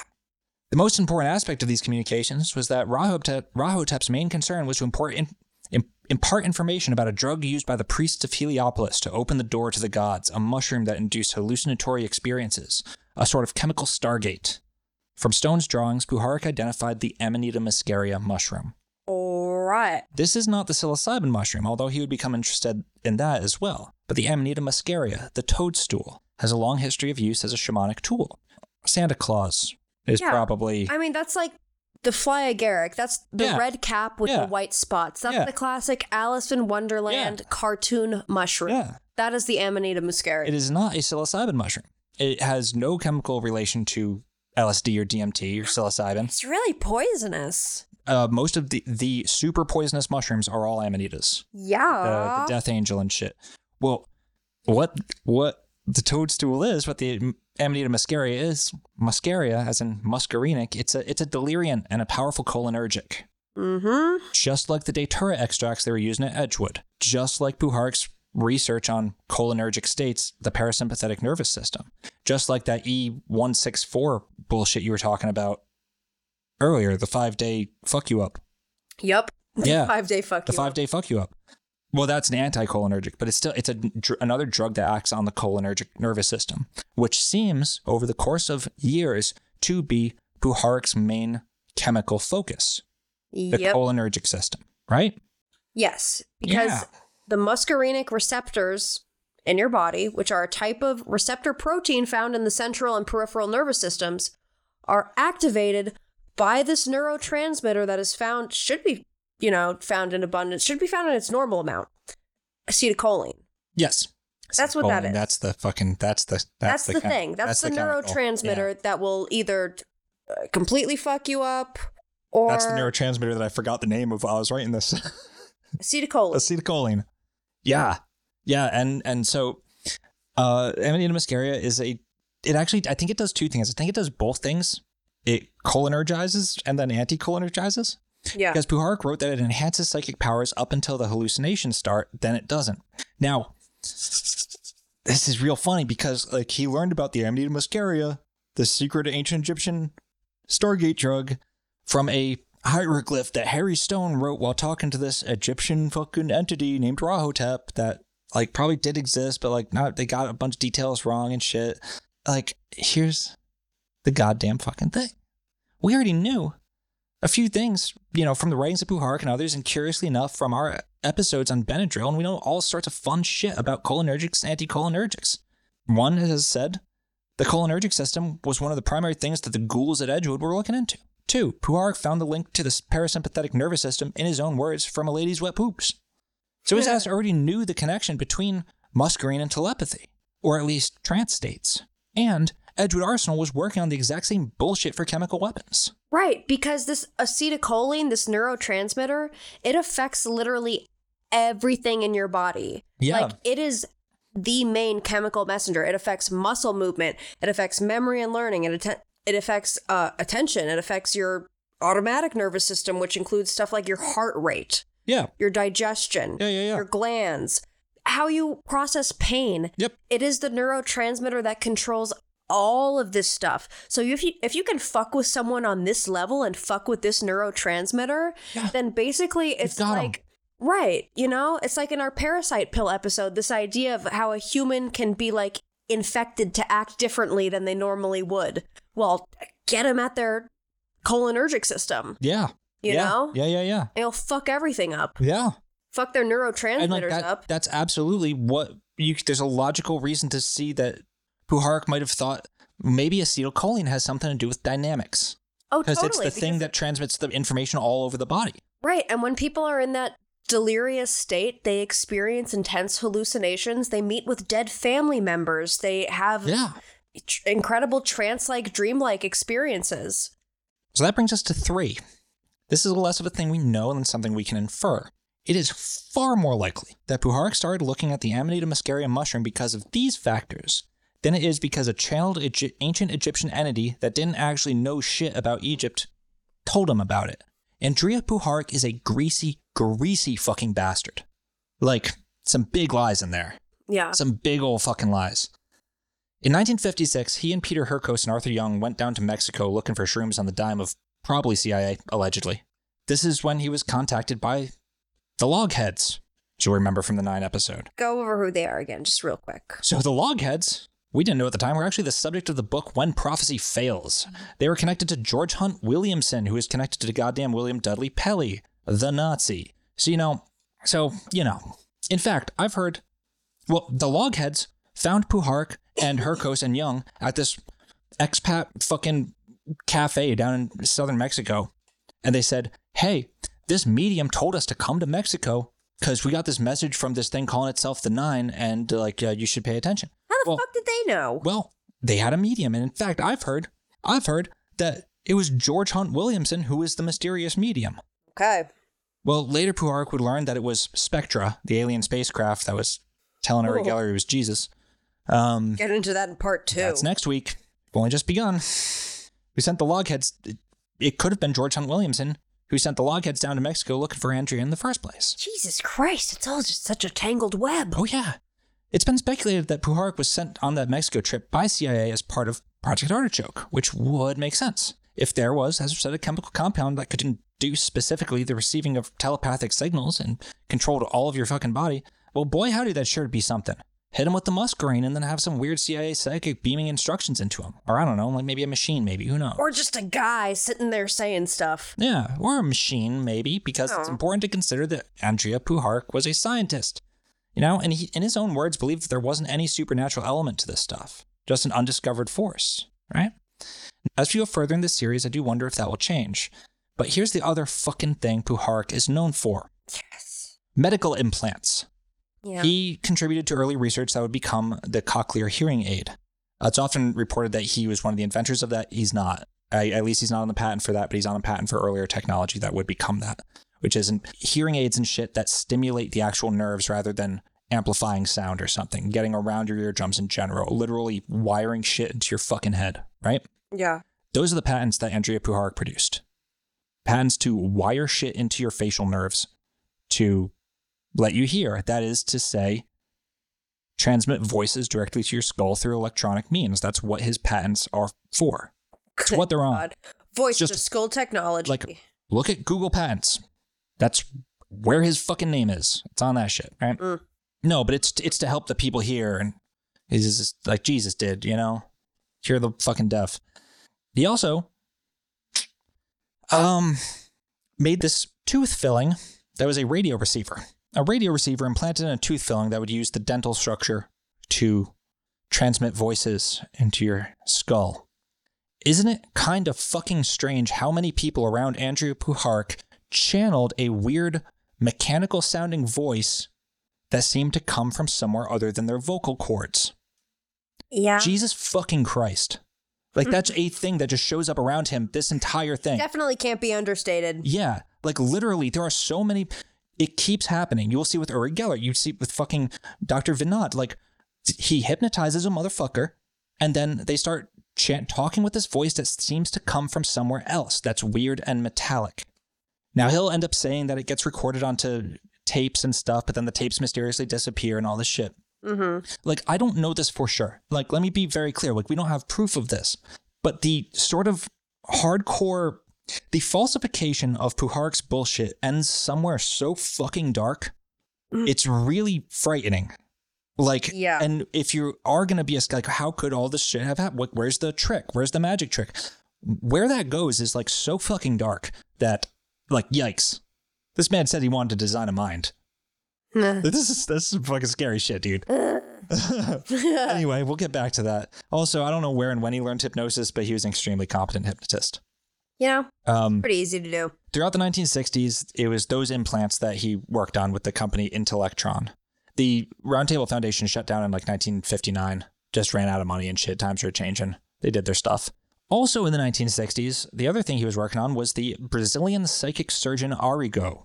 Arrigo was a Brazilian dude who claimed, and so did many, many, many others, to be able to use psychic powers to perform healing on people. This motherfucker, apparently, according to Puharich, so, he'd have people lined up for a mile to have him heal them. And just for the record, I don't buy it for 1 second. Fair enough. And he wasn't just laying on hands either. Nah, this dude would take a rusty knife, a dirty knife never cleaned, a meat cleaver, in fact, slice people open, take out their tumors or infections or whatever, zip them up and send them on their way. No anesthetic or nothing. But this dude treated over 300 patients a day for 20 years, apparently. The president of Brazil brought his damn daughter to him. Puharich brought back a bunch of 8mm film. It's silent, so it doesn't play well for radio, but you can watch it on YouTube. And this dude sticks a rusty-ass meat cleaver into people's eyes and wiggles it around, and you can see the blade under the skin.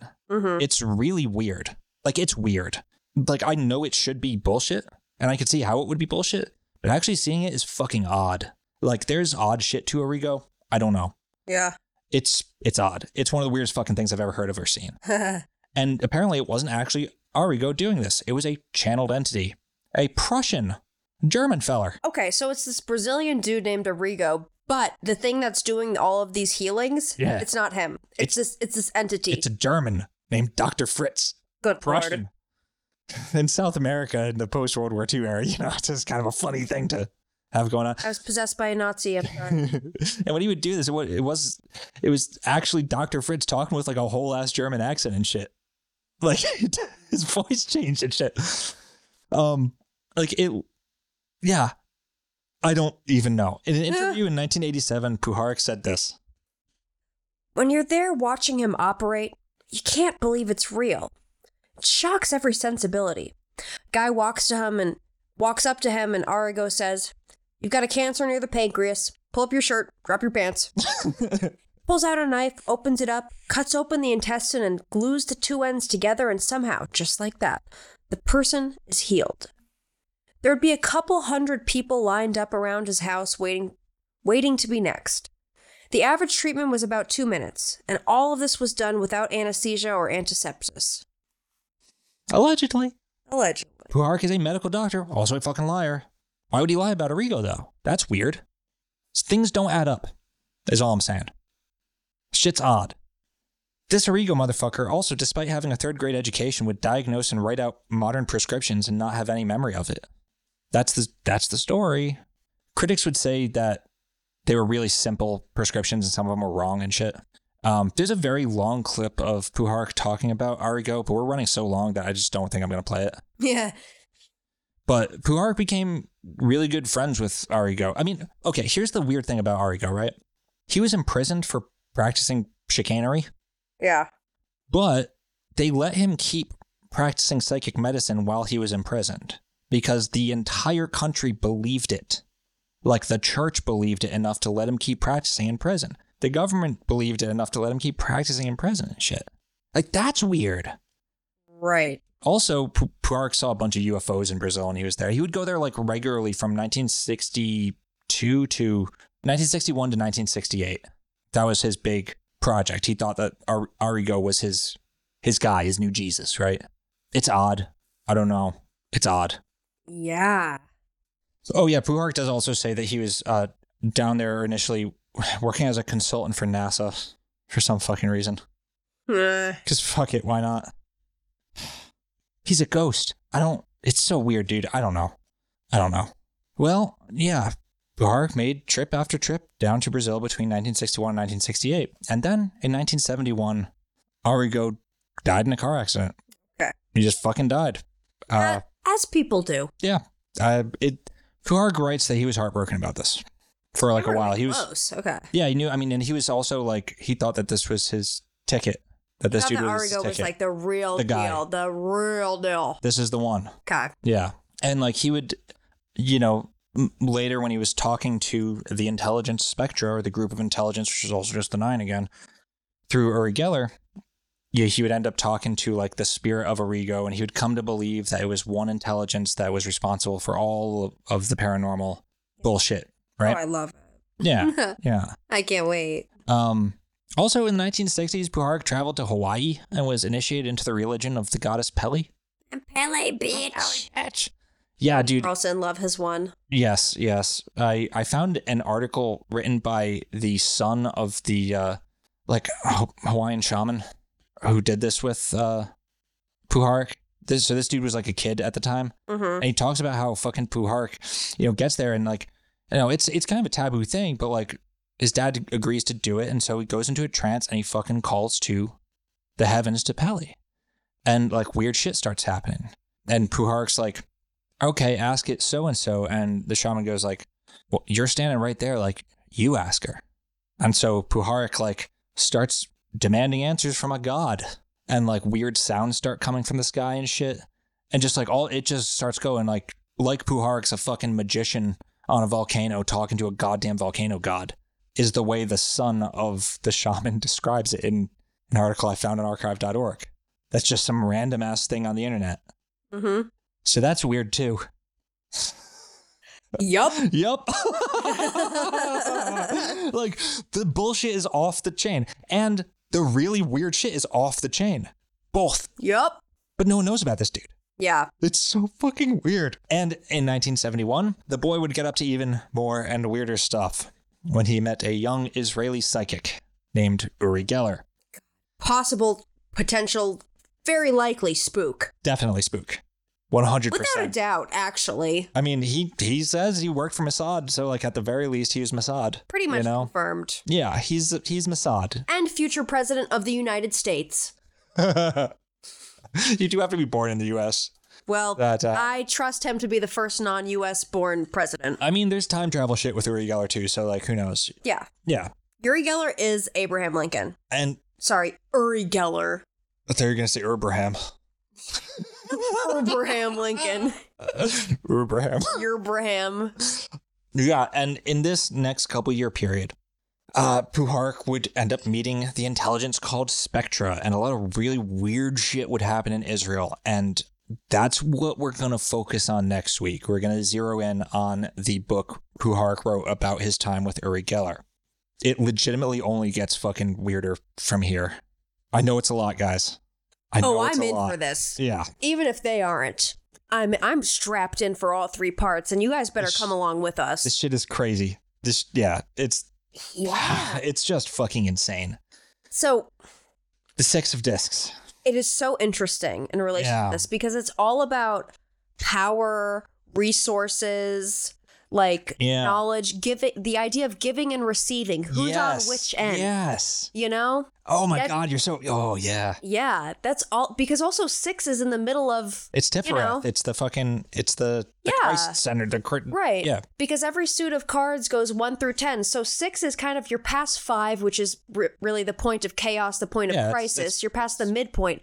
And now you're kind of at a turning point, but you are still like at this midpoint of...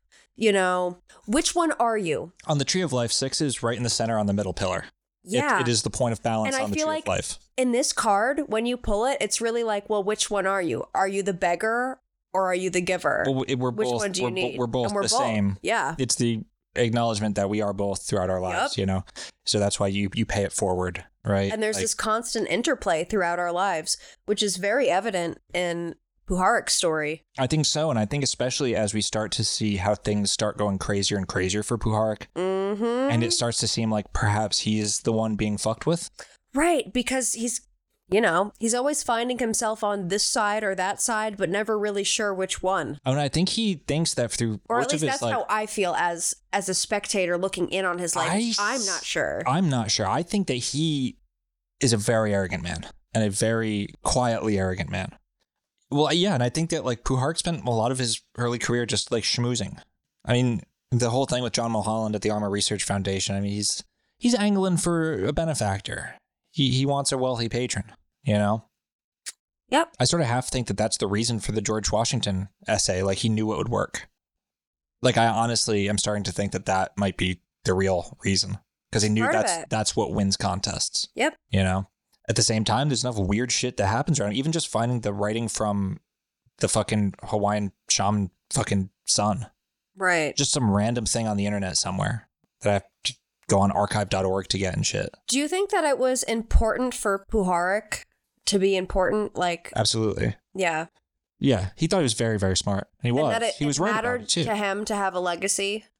Yeah. I mean, I think that, you know, if you want to get back into the astrology shit again, having so many of the same placements but then like oriented different, and that makes me think of like the connection between like George Washington, how he writes of George Washington as like an alien, a man who cannot be appreciated by the people of his time. Yeah. You know, I feel like that's very much how he wishes to be remembered. I think so, and I think he was. Maybe people don't get me now, They will. But I think he was also very focused on this a deification, an idolization of knowledge and learning and Absolutely. knowledge for knowledge's sake. Yeah. Which I can't get down with, I don't think. Right. I think there's a lot of empathy missing from even the way Puharich talks about his friends and shit. Right, because it was like, what was his he's very pursuit nice. of all of this knowledge? Did he use it to build relationships? Did the world and get better for his family presence? and friends? Like, who are the people that actually mattered to him? And like, I mean, he has his fun little buddy comedy with Yuri Geller that we'll get into next week. He's got Peter Herkos. But ultimately, he has like kids his friends were other assholes, like Ira Einhorn, Right. Peter Herkos, Yuri Geller. These are all fucking asshole womanizers. I mean, don't talk shit about Uri Geller. No, but really, you can imagine Fucking that love Uri Geller. he's definitely a womanizer, though. He's a loyal man. No. No, that man's a dog. Are you sure? I don't know. He's a sensitive fella. We can't slander Uri Geller. He will sue us. They're all dogs. They were in the dog club together. And I mean, God bless him for it. But like, I think Uri's a sensitive soul. Uri's different than these other. He didn't trust Puharich. Yeah. I don't know who Uri Geller is. And I can't talk too much shit about him because he will sue us. That's just true. It's okay. I'll give him a rim job. It'll smooth us over. Well, we do have a lawyer on retainer. That's yeah. But yeah, I think that the cycle of being the benefactor, being the one who benefits, being the one who gets the benefit. I think in the reverse form, like the manipulative aspect of being a beneficiary is that like he ends up getting maybe fucked with, like maybe the shit that starts happening in Israel. Right. He believes. I don't know. Eileen Garrett, right, founder of the Parapsychological Foundation, she's really interested in all this shit. He too has a cursory interest in it. He's very fascinated by all of these things too. But the people who are funding him, the people who are around him also have these interests, and I imagine are helping to guide along his interests and his version of thinking of these things. Yeah, I wonder. They're the ones funding his research. Yeah, and I wonder, like at a certain point, maybe like how much is he just like being the guy? Right. You know, like that does have to be fun being the guy. Oh, totally. But also, he could buy the George Washington bullshit too, and think that's his duty to like shape America, and which is like shades of Nazism, right? Like, oh yeah, this whole like not the esoteric Nazi philosophy, the Nazism as a philosophy from the fucking future, right? That dark shit, like that mind control, Alan Dulles. Like, we have to perfectly control society type shit. Yeah, and it's also interesting tying this back into astrology with the lack of Earth in his chart and this sort of ever-present... Hyper-Aquarius as well. Yeah, and his search for legacy. Like, this idea of how do I ground myself to this Earth? I have to do it through my scientific research, through my search of information, through my legacy. I don't know if he ever cared about that.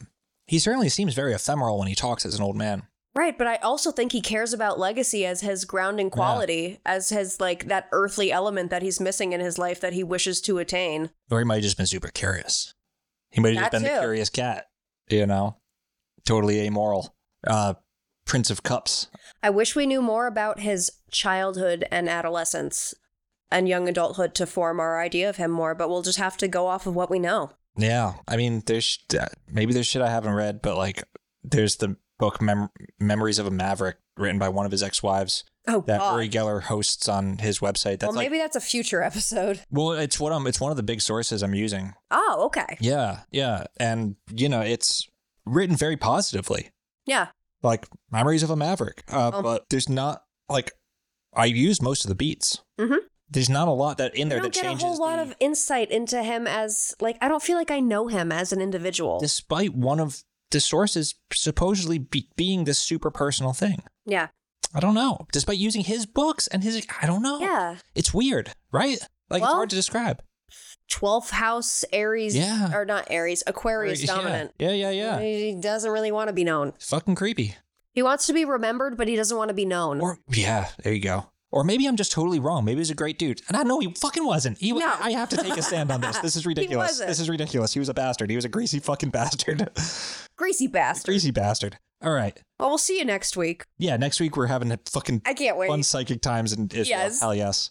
If you like what we do and you want to support the show, if you want to hear some Our bonus stuff, we're going to be talking about the Book of Jean, the secret esoteric text that Theosophy is based off of, but it's actually not really. It's just some fucking whack-ass poems made up by a Russian lady. Yep. That's what we're talking about this week on our bonus series, The Corkboard Bazaar. You can get access to that for as low as $5 a month at patreon.com/thenonsensebazaar. Also get access to our Discord, Yes. where we're chillin'. We're big chillin'. I haven't been in there a lot lately because... I'm getting there. Well, we had 5 hours of recording that shit the bed. That is a thing that happened. We already recorded this. It is. So please. Yeah, it's a lot of sacrifice. Our efforts. Yeah, I'm going to play us out on a stupid track I whipped together with samples from one of Puharich's TV appearances and also early Geller. Yeah. I call this Puharich Wave. We're in Mexico, thousands of miles from our Hollywood sound stages in a place called Nita, on the very edge of civilization.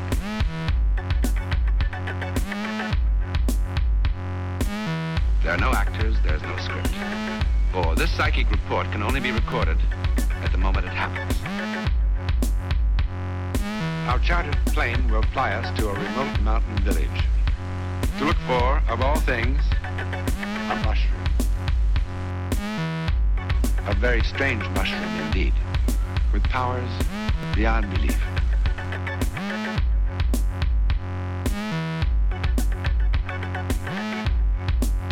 And last, our forever optimistic Dr. Andrija Puharich. Dr. Puharich has brought us here in the first place. The pilot says he'll be ready soon, John. It's breaking, I think, now. On the very edge of civilization. It's Incredible is the word. It's breaking, I think, now. It's Very spooky. Look, it's becoming plastic. And there is no heat. If anybody tries to get in here, I'll hit him on the head.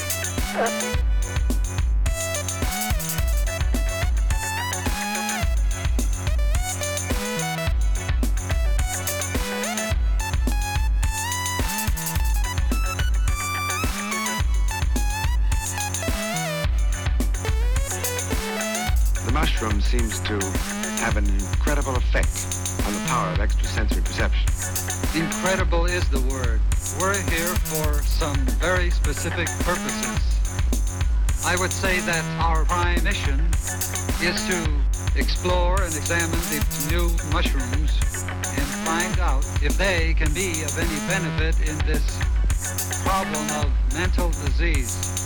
It's breaking, I think, now. On the very edge of civilization. It's Incredible is the word. It's breaking, I think, now. It's Very spooky. Look, it's becoming plastic.